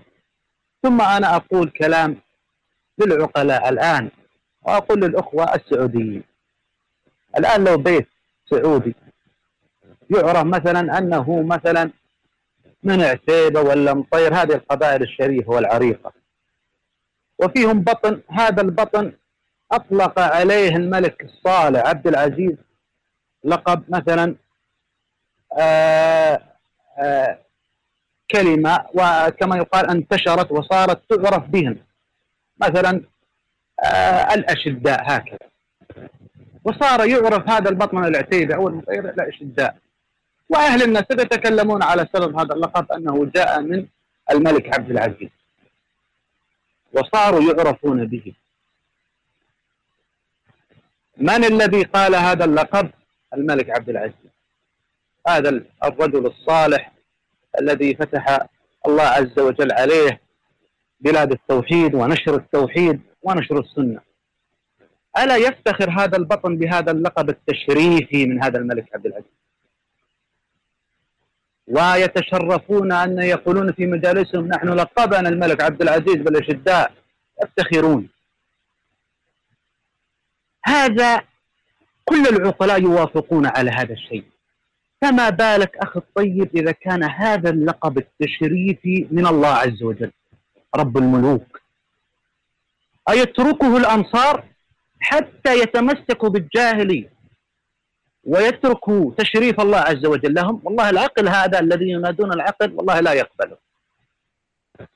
نحن نتمسك على تلقيب تشريف ملك من الملوك، نحفظه ونقول والله هذا تشريف لنا من الملك الفلاني سمانا كذا. إذا كان الله عز وجل شرفنا وسمانا مثلا الأنصار كما قال أنس، يتركون هذا اللقب التشريفي الذي صار لهم نسب يعرفون به ويتمسكون بالأسماء الجاهلية؟ أنا أي عاقل أسأل هذا السؤال يعني ما أعرف وش يجاوب، يقول لا نحن تركنا هذا لأنه تمسكنا بالجاهلي، يعني ما يعرف ايش راح يرد على تشريف الله عز وجل لهم. كما قال أنس لما سئل هل هذا الاسم سماكم الله به؟ قال نعم، يعني هذا تشريف صار يعرفون به، فلان فلان الأنصار. حتى كما قال الحافظ مغلطاي من نزل أو جاور الأنصار مثل جهينة وذلي وغير هذه القبائل لحقهم هذا الفضل من باب المجاورة والمنزل، فقالوا حليف الأنصار، ينسب إلى أصله الجهني فيقال حليف الأنصار ليلحق هذا الشرف. البلوي حليف الأنصار، فهو لم يتخلى عن نسبه لأنه نزل وجاور هذه القبائل، لكن حاول أو تمسك بهذا التشريف فقالوا حليف الأنصار، مع أنه يعني كما يقال مسمى ليس له، إنما جاء له حلفا وتمسك به هذا الصحابي أو هذه البطون. فهل هؤلاء إذا كان الصحابة مثلا نحن نقرأ قل بنو عوف وكذا كذا، هذه الأنساب كانت أنساب جاهلية للصحابة، هذا الصحابي الجليل مثلا كذا العمري كذا كذا، هي كانت أنساب جاهلية لهم لهؤلاء الصحابة، أتبقى لليوم مع تشريف الله عز وجل لهم، وأهل النسب لا يذكرون إلا الأنصار الأنصار الأنصار، فتتخلون عن تشريف الله عز وجل. يعني هذا فيه خطر عظيم. أنا أقول مثلا رجل يتخلى عن تشريف الله عز وجل ويتمسك بشيء جاهلي، هذا فيه خطر. هذا أولا. ثانيا أيوة، شوف من دلائل النبوة قلة الأنصار، والله يا إخوة من دلائل النبوة. أنا ألفت كتاب يطل الصحابة في ذكر من لم يعقد أو انقرض ولده من الصحابة. والله في هذا الكتاب أغلبهم كلهم من الأنصار، كلهم من فنوا وانقرضوا كلهم من الأنصار. هذا من دلائل النبوة. بل من ذكرت في هذا الكتاب ووجدت والله نص قريبا، حتى أني الآن أعمل على طبعة ثالثة، ذكرت صحابي ورجحت أنه أعقب، أنه له عقب، لأنه كان عقبه في بيت المقدس، لأن الأنصار انطلقوا وكان لهم نقابات في بغداد، في العراق لهم نقابة، في الشام لهم نقابة، لهم نقابات الأنصار كانوا. فكان هذا الصحابي أنا رجحت أنه أعقب، ورددت على من قال أنه لم يعقب. لكن وجدت كلاما للحافظ أبو أحمد الحاكم يذكر قصة عجيبة، فتيقنت أن الأمر والله يا إخوة من دلائل النبوة قلة الأنصار. ولهذا تفطن لها صاحب التحفة عندما شرط في صحة النسب الأنصار. يا أخوان الأمر ما هو هين.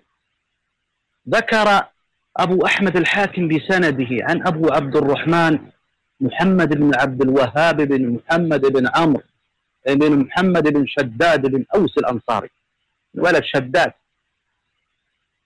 قال كانت كنية شداد أبو يعلى، وكان له 5 أولاد، 4 بنين وبنت، وكان أكبرهم يعلى ثم محمد وعبد الوهاب والمنذر، فمات شداد وعبد الوهاب والمنذر صغيرين ولم يعقب يعلى وأعقبوا كلهم. أنا كان على هذا النص رددت أنه على من قال أنه لم يعقب بينت أنه أعقب، لكن ما وجدت هذه القصة التي ذكرها أهل الحديث.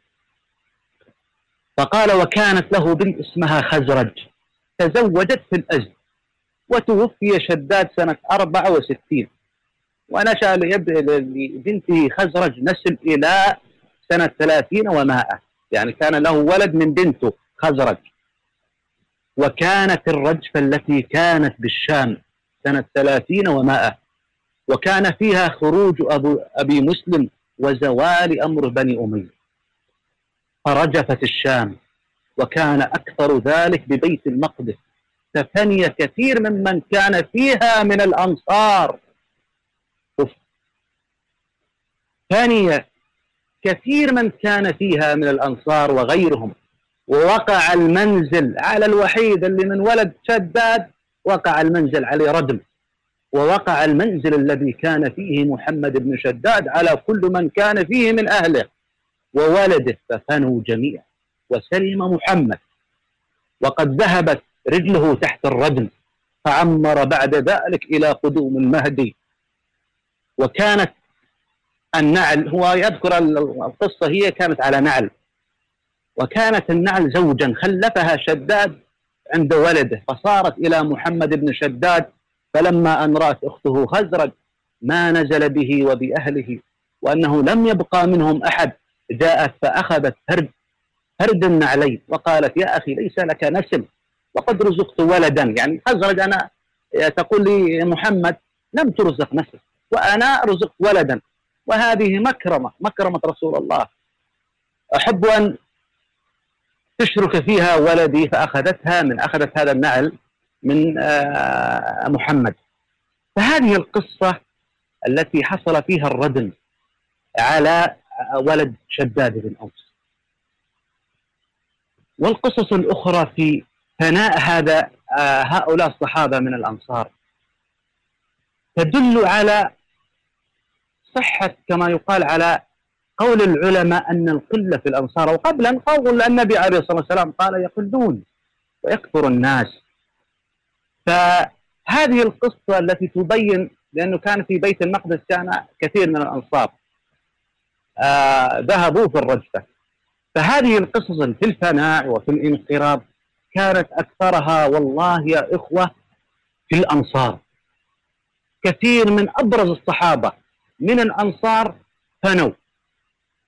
هذا الأمر يعني ما يكون عبث هكذا ويقول لا القلة كان في الجيل. طبعا كان كلام العلماء في الفناء ما يقصد هذا الرجل نفسه، ثناء جسدي، إنما ثناء نسبي، ثناء ولده وبذره كما يقال. فهذا الذي يقول أنه الأنصار في المدينة ذهبوا إلى الوديان، ما تركوا المدينة، ذهبوا إلى الوديان. فعلى مر الزمان ومر الرحالة، وقلت آنفا في عجم، والعجم تعرف شهوة العجم لما يدخل الإسلام كما يقال بدور على كل إنسان يقول مثلا أنا أنصاري، ونحن لامسنا هذا في العجم لما يدخل الإسلام. هؤلاء وين كانوا الأنصار؟ هؤلاء الجموع وهذه البطون كانوا في المغر؟ وين كانوا؟ يعني ما أحد من العلماء ذكر هذه أن هؤلاء من الأنصار في الأودية ولهم كذا وبطون كذا وكذا وكذا. وإذا كان كما يقال أهل المدينة حضر الأنصار على منهجهم، ألا يشير هذا الحضر من حضر الأنصار إلى باديتهم؟ ولنا بادية من الأنصار، ولنا كذا ولنا كذا ولنا كذا. كل هذا الأمر معدوم، ويأتي لنا هكذا كما يقال فص ولزق، يقول والله احنا أنصار وكلنا ما كنا في المدينة، ترى كنا في الوديان مشغولين، وكان هؤلاء الرحال يجوا طيران ما يجوا علينا. ولهذا كان السبب انطمار وخفاء نسبنا. مشكلة المؤرخين الله يسامحهم ما شافونا واحنا تحت، هم لو نزلوا علينا كأن قابلناهم. ومن يقرأ تاريخ حرب هذه القبيلة النطاحة للدول، النطاحة للقبائل ليست معدومة، ولكن هؤلاء بجهلهم أرادوا الطعن في هذه القبيلة الشريفة والعريقة، حيث جعلها مطمورة. ما يعرف المؤرخين أنه ما ينسبون ولا كذا وكذا. كانت قبيلة من معالم الحجاز يعرفها القاصي والداني، نطاحة للدول، نطاحة للقبائل، لها حوض واسع وملعب كبير تغزو وتذهب فيه. هذا الخفاء يعني أنا أقول للعقلاء، يعني ما أعرف إيش أقول لهؤلاء. يعني كلام الله يا أخوة لا يرد عليه.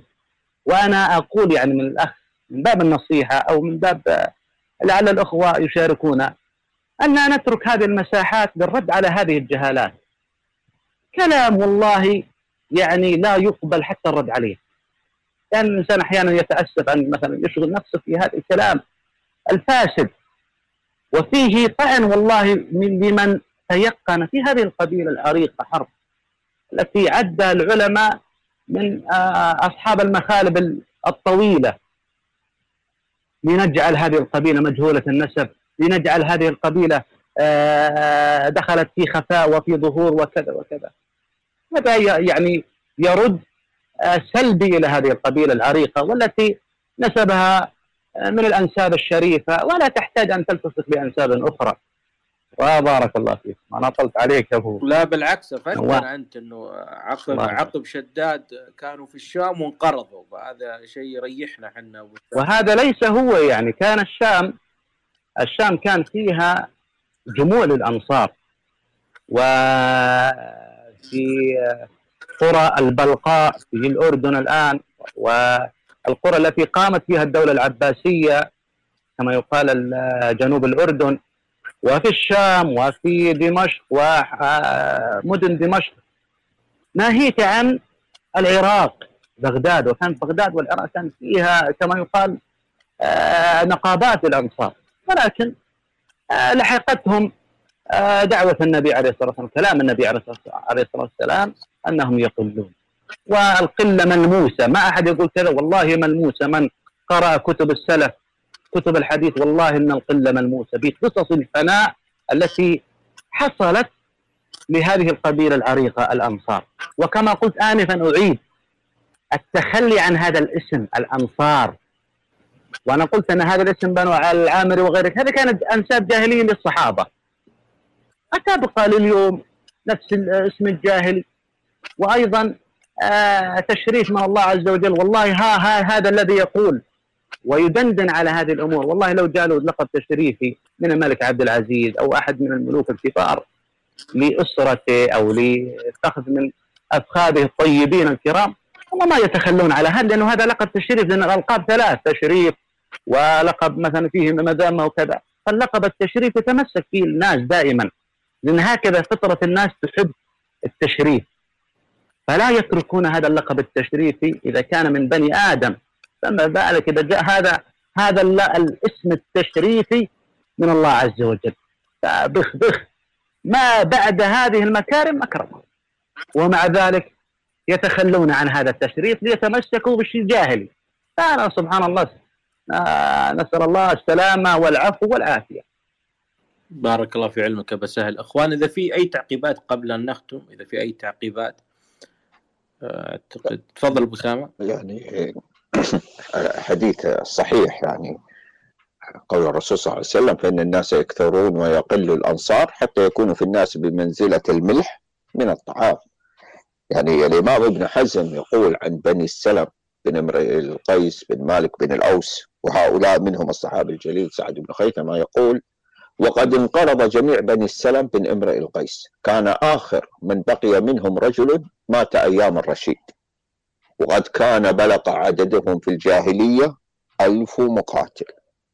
يا سبحان الله، في الجاهلية كان يبلغ عددهم 1000 مقاتل، ومع ذلك ومنهم صحابة منهم سعد بن خيثمة رضي الله عنه لم يبقى منهم سوى رجل واحد، آخر من بقي منهم رجل واحد مات أيام الرشيد، أيام هارون الرشيد.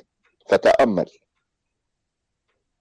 الأمر الآخر مثل ما ذكر أبا سهل، الأنصار هو لقب شرفهم الله به سبحانه وتعالى، وهو للأوس والخزرج، وهو لقب لمن ناصر الرسول صلى الله عليه وسلم وآمن به، ولا يشمل هذا اللقب كل الأوس والخزرج ممن مات قبل بعثة النبي صلى الله عليه وسلم، أو من أدرك النبي صلى الله عليه وسلم ومات على الكفر، أو كان من المنافقين معروف النفاق ولم يتب عن نفاقه. أو لا، بعيدين. يعني المنافقين في عهد الرسول صلى الله عليه وسلم مثلا في غزوة أحد ثلث الجيش، يعني ثلث سكان المدينة. فالأنصار لمن آمن بالرسول صلى الله عليه وسلم وناصره، فأتاهم هذا اللقب تشريفا من الله. فمن يترك هذا اللقب؟ هم تشبثوا فيه، فحتى علماء الحديث يذكرونهم. حتى مداخلة يا أبو أسامة، تفضل. أحدهم أراد أن يسأل سؤال مشاغبة لا سؤال استفادة، قال: عبد الله بن أبي هذا المنافق هل هو أنصاري؟ قلت: ولده من الأنصار، ولده من الأنصار وأولاده صحابة كرام، أولاده من الأنصار. هو أراد أن كما يقال يصل إلى التخلي عن هذا اللقب، ونحن نقول يجوز أن يتخلى عن هذا النسب من كان منافقا، من كان منافقا يتخلى، لكن كان مسلما كيف يتخلى عن هذا الاسم؟ وهذا الاسم صار نسبا لا لقبا، صار نسبا يعرف ويؤلف فيه نسب الأنصار، باب نسب الأنصار كذا، كتاب كذا في الأنصار، نقابة الأنصار. يعني حتى الأنصار الذين في المدينة في مصر تكلم عليهم الحمداني والمقريزي وغير وابن فضل الله العمر وغيرهم، يتمسكون بهذا المسمى، وهم بادية، كانوا في بادية مصر، بدو قبائل عند أولاد علي وأولاد كذا، هذا القبائل السلامية متمسكين بهذا الاسم. فأنت في كما يقال في عقر دار الأنصار وتتخلى عن الأنصار، فكما يقال إذا أنت لم تتخلى عن أرض وبقيت فيها أتتخلى عن لقب شرفك الله به؟ يعني مناقضات. يعني من باب أولى أن تتخلى عن أرض ولا تتخلى عن شيء الله أعطاك إياه، ميزة أعطاك إياه الله. فاللقب هذا صار اسما، هم أرادوا أن كما يقال أن يتملصوا من هذا الاسم، يقول هو لقب ديني. الحافظ مغلطاي وكل علماء الحديث لما تكلموا على جهينة أو بلي وغير ذلك من الصحابة الذين كانوا مجاورين الأنصار يميزون حليف الأنصار، مع أنه ناصر النبي عليه الصلاة والسلام، لكن صار هذا الاسم محصور للأوس والخزرج. ولهذا كما قال الحافظ مغلطاي: ولا يأتي هذا الاسم الأنصار لمن كان من جهينة أو من بلي شيء إلا من باب المنزل أو المجاورة، ما هو من باب النسبة. أن يكون دم، عرفتم؟ فأما كما يقال أنه التملص من هذا الاسم الذي شرفك الله به، هذا يعني كما يقال فيه أمر مريب وأمر خطير، لأن تتملص من تشريف الله عز وجل لك لتصل إلى كلام بني على هوى. الأمر خطير والله يا أخي. أبو سعود أيضا ابن الأثير ذكر، تفضل أبو سامي. ابن الأثير ذكر في كتابه اللباب في تهذيب الأنساب، ذكر الأنصاري وقال هذه النسبة إلى الأنصار وهم جماعة من أهل المدينة من الصحابة من أولاد الأوس والخزرج، قيل لهم الأنصار لنصرتهم رسول الله صلى الله عليه وسلم. يعني حتى في كتب الأنساب ذكروا أن الأنصاري نسبة إلى الأنصار وهم أهل المدينة من الصحابة من الأوس والخزرج. فقط هذا ما أردت أن أضيفه. أبو سعود، أنا كتبت مقال بعنوان الاستغفال في محاولات الاستدلال، أكدت فيه على ما ذكره أبو سهل، عند يحاولون إضفاء لقب الأنصار على جميع القبائل الحجازية، فيقول الجهنية الأنصارية، البلوية الأنصاري، السلمي الأنصاري، ثم يقول انظروا الآن جميع هذه القبائل تخلت عن الاسم الأنصاري وعادت إلى أسمائها الجاهلية، وهو اختار أسماء معينة من أسماء الصحابة من جهينة والصحابة من بلي الذين كانوا حلفاء الأنصار في المدينة، حلفاء الأوس والخزرج في المدينة، فأخذوا هذا اللقب، ناصروا الرسول صلى الله عليه وسلم كما ناصروا الأوس والخزرج، فأخذوا هذا اللقب، فهو لقب مخصوص لأشخاص مخصوصين بسبب نصرتهم للرسول صلى الله عليه وسلم، ولا يعني هذا أن قبيلة جهينة في بلادها أو قبيلة بلي أنهم يسمون الأنصار. دقيقة أبو سعود، هو هذا الشخص قال أنه جهينة وبلي ومزينة هم أنصار القبائل؟ حتى زبيد قال الزبيدي الأنصاري، وهو في الحقيقة صاحب الترجمة الزبيدي من مدينة زبيد في اليمن، وجد الترجمة لشخص اسمه الزبيدي الأنصاري، فقال هذه قبيلة الزبيدي أيضا يطلق عليها الأنصار. الأنصار اللي من مزينة أو من سليم أو من جهينة أو من بلي هم أفراد كانوا محالفين، كانوا محالفين للأوس والخزرج قبل قدوم الرسول صلى الله عليه وسلم، وعندما قدم الرسول صلى الله عليه وسلم إلى المدينة ناصروه مثل مع الأوس والخزرج، فاكتسبوا اللقب مثلهم مثل الأوس والخزرج، أما قبائلهم فهي باقية على أسمائهم. جزاك الله خير أبو سعود على هذه الإضافة. نريد أن نختم إخوانا، أخذنا الوقت الكافي في هذا الموضوع، بحول الله تعالى.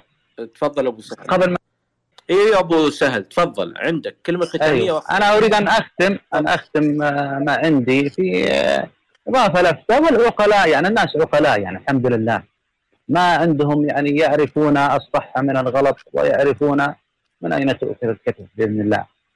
الآن الأشراف أبناء الحسن والحسين و يعني بنو هاشم الآن شرفهم الناس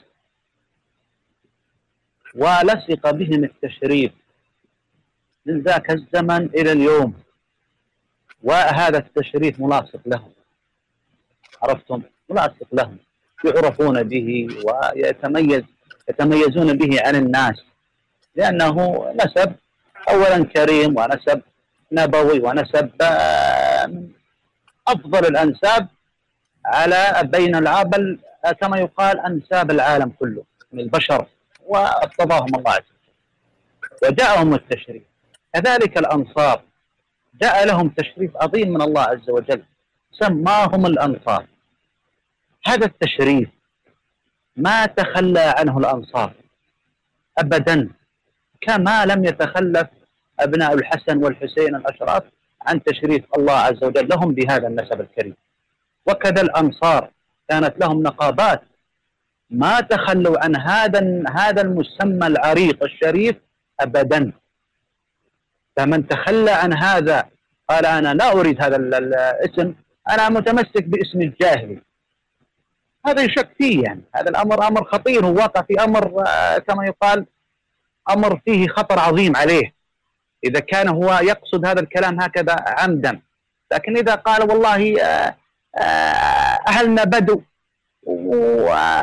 ومسكنا كذا هذا الاسم وبقينا عليه، هذا هو كاذب في هذا الكلام، هو كاذب، لأن الأنصار كلهم كانوا أهل علم وأهل دين وأهل دراية، وكانوا يعرفون حق الله عليهم عز وجل وتشريف الله يحفظونه، ما يتخلون عن هذا التشريف أبدا.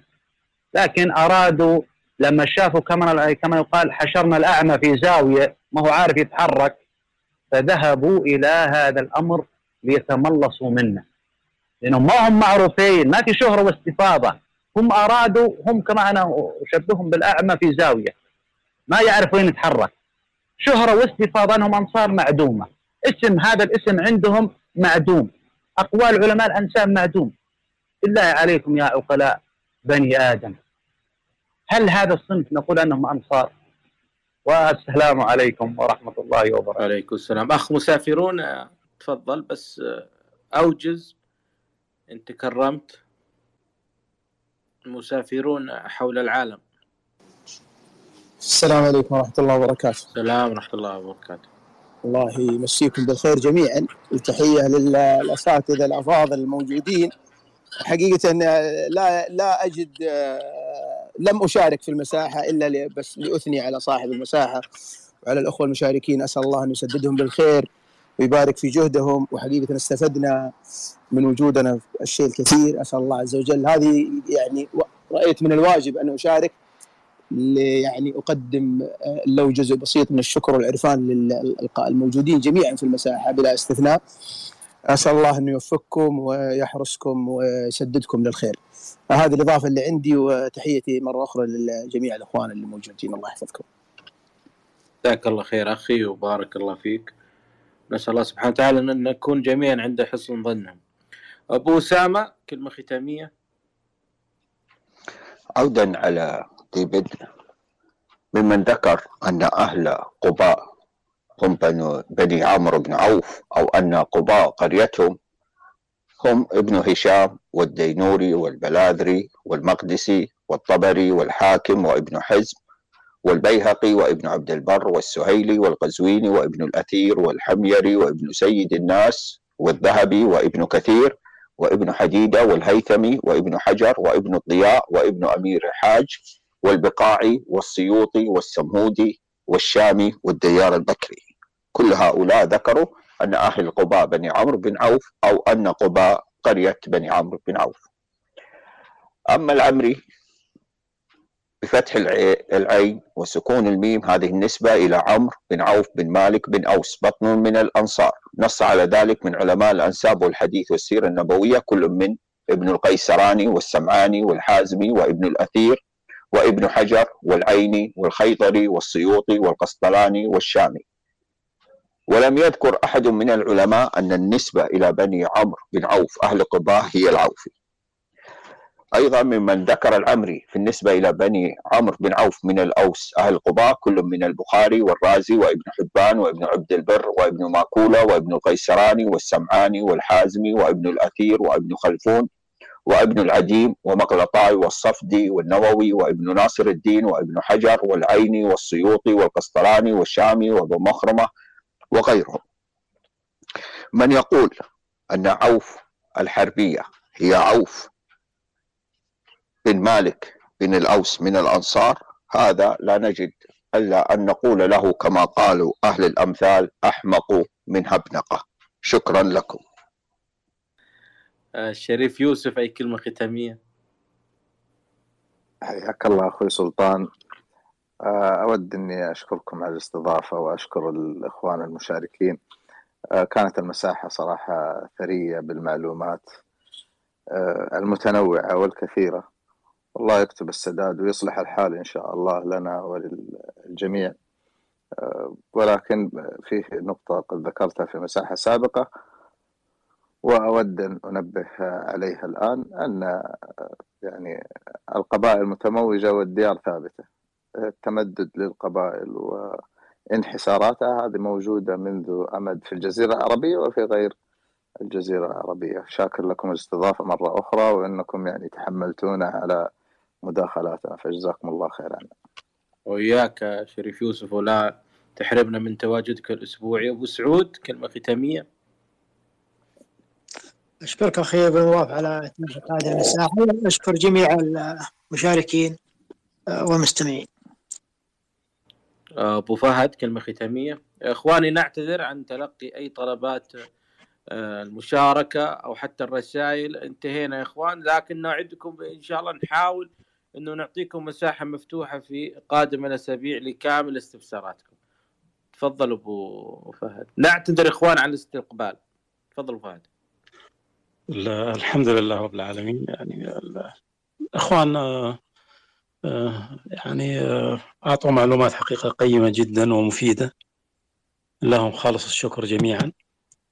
الإضافة اللي أحب أضيفها فقط أنه ابن شبة وابن إسحاق وزبير بن بكار هؤلاء من علماء المدينة، وسموا هذه القبيلة التي تسكن قباء سموها بني عمرو بن عوف، فهي هذا اسمها. ونحن يعني احنا عندما نذكر ذلك لا نذكره لأنه يعني لو أصبحت تسميتها عوف يعني ستكون هي عوف الحربية. هذا في كل الأحوال غير صحيح، غير صحيح، لأنه مبني على تشابه أسماء بعيد جدا، مبني على عدم فهم يعني للنصوص التاريخية، وعلى يعني خطأ في حقيقة في معرفة الديار ومعرفة أماكنها، خطأ في معرفة فروع هذه القبائل، خطأ في المنهج والطريقة، فلا شهرة ولا استفاضة ولا نصوص تاريخية ولا وثائق. يعني كل هذا يعني تدفع هذا القول. يعني هذه يعني احنا نريد الفائدة عندما نذكر يعني نسبة هذه القبيلة واسمها، المصادر الأصلية. في الختام أقول ما قاله النبي عليه الصلاة والسلام: كفر بامرئ ادعاء نسب لا يعرفه أو جحده وإن دق. وفي الختام أحب أشكر مستمعينا من خارج المملكة العربية السعودية، من الولايات المتحدة الأمريكية، من مصر، من الكويت، من الأردن، من عمان، من العراق، من الجزائر، من المملكة المتحدة، من ليبيا، من البحرين، من المغرب، من قطر، من ألمانيا، من هولندا، من الإمارات، من فلسطين، من تركيا، من السنغال، من فرنسا، من سوريا، من النمسا، من كينيا، من الصومال، من اليمن، من تونس، من الكونغو، من السويد، من روسيا، من سنغافورة، من غامبيا، من لوكسمبورغ، وكذلك من سلوفينيا. شكرا لكم جميعا. نلقاكم بحول الله تعالى في مساحة قادمة. كان معكم سلطان شدادي، ودمتم بود.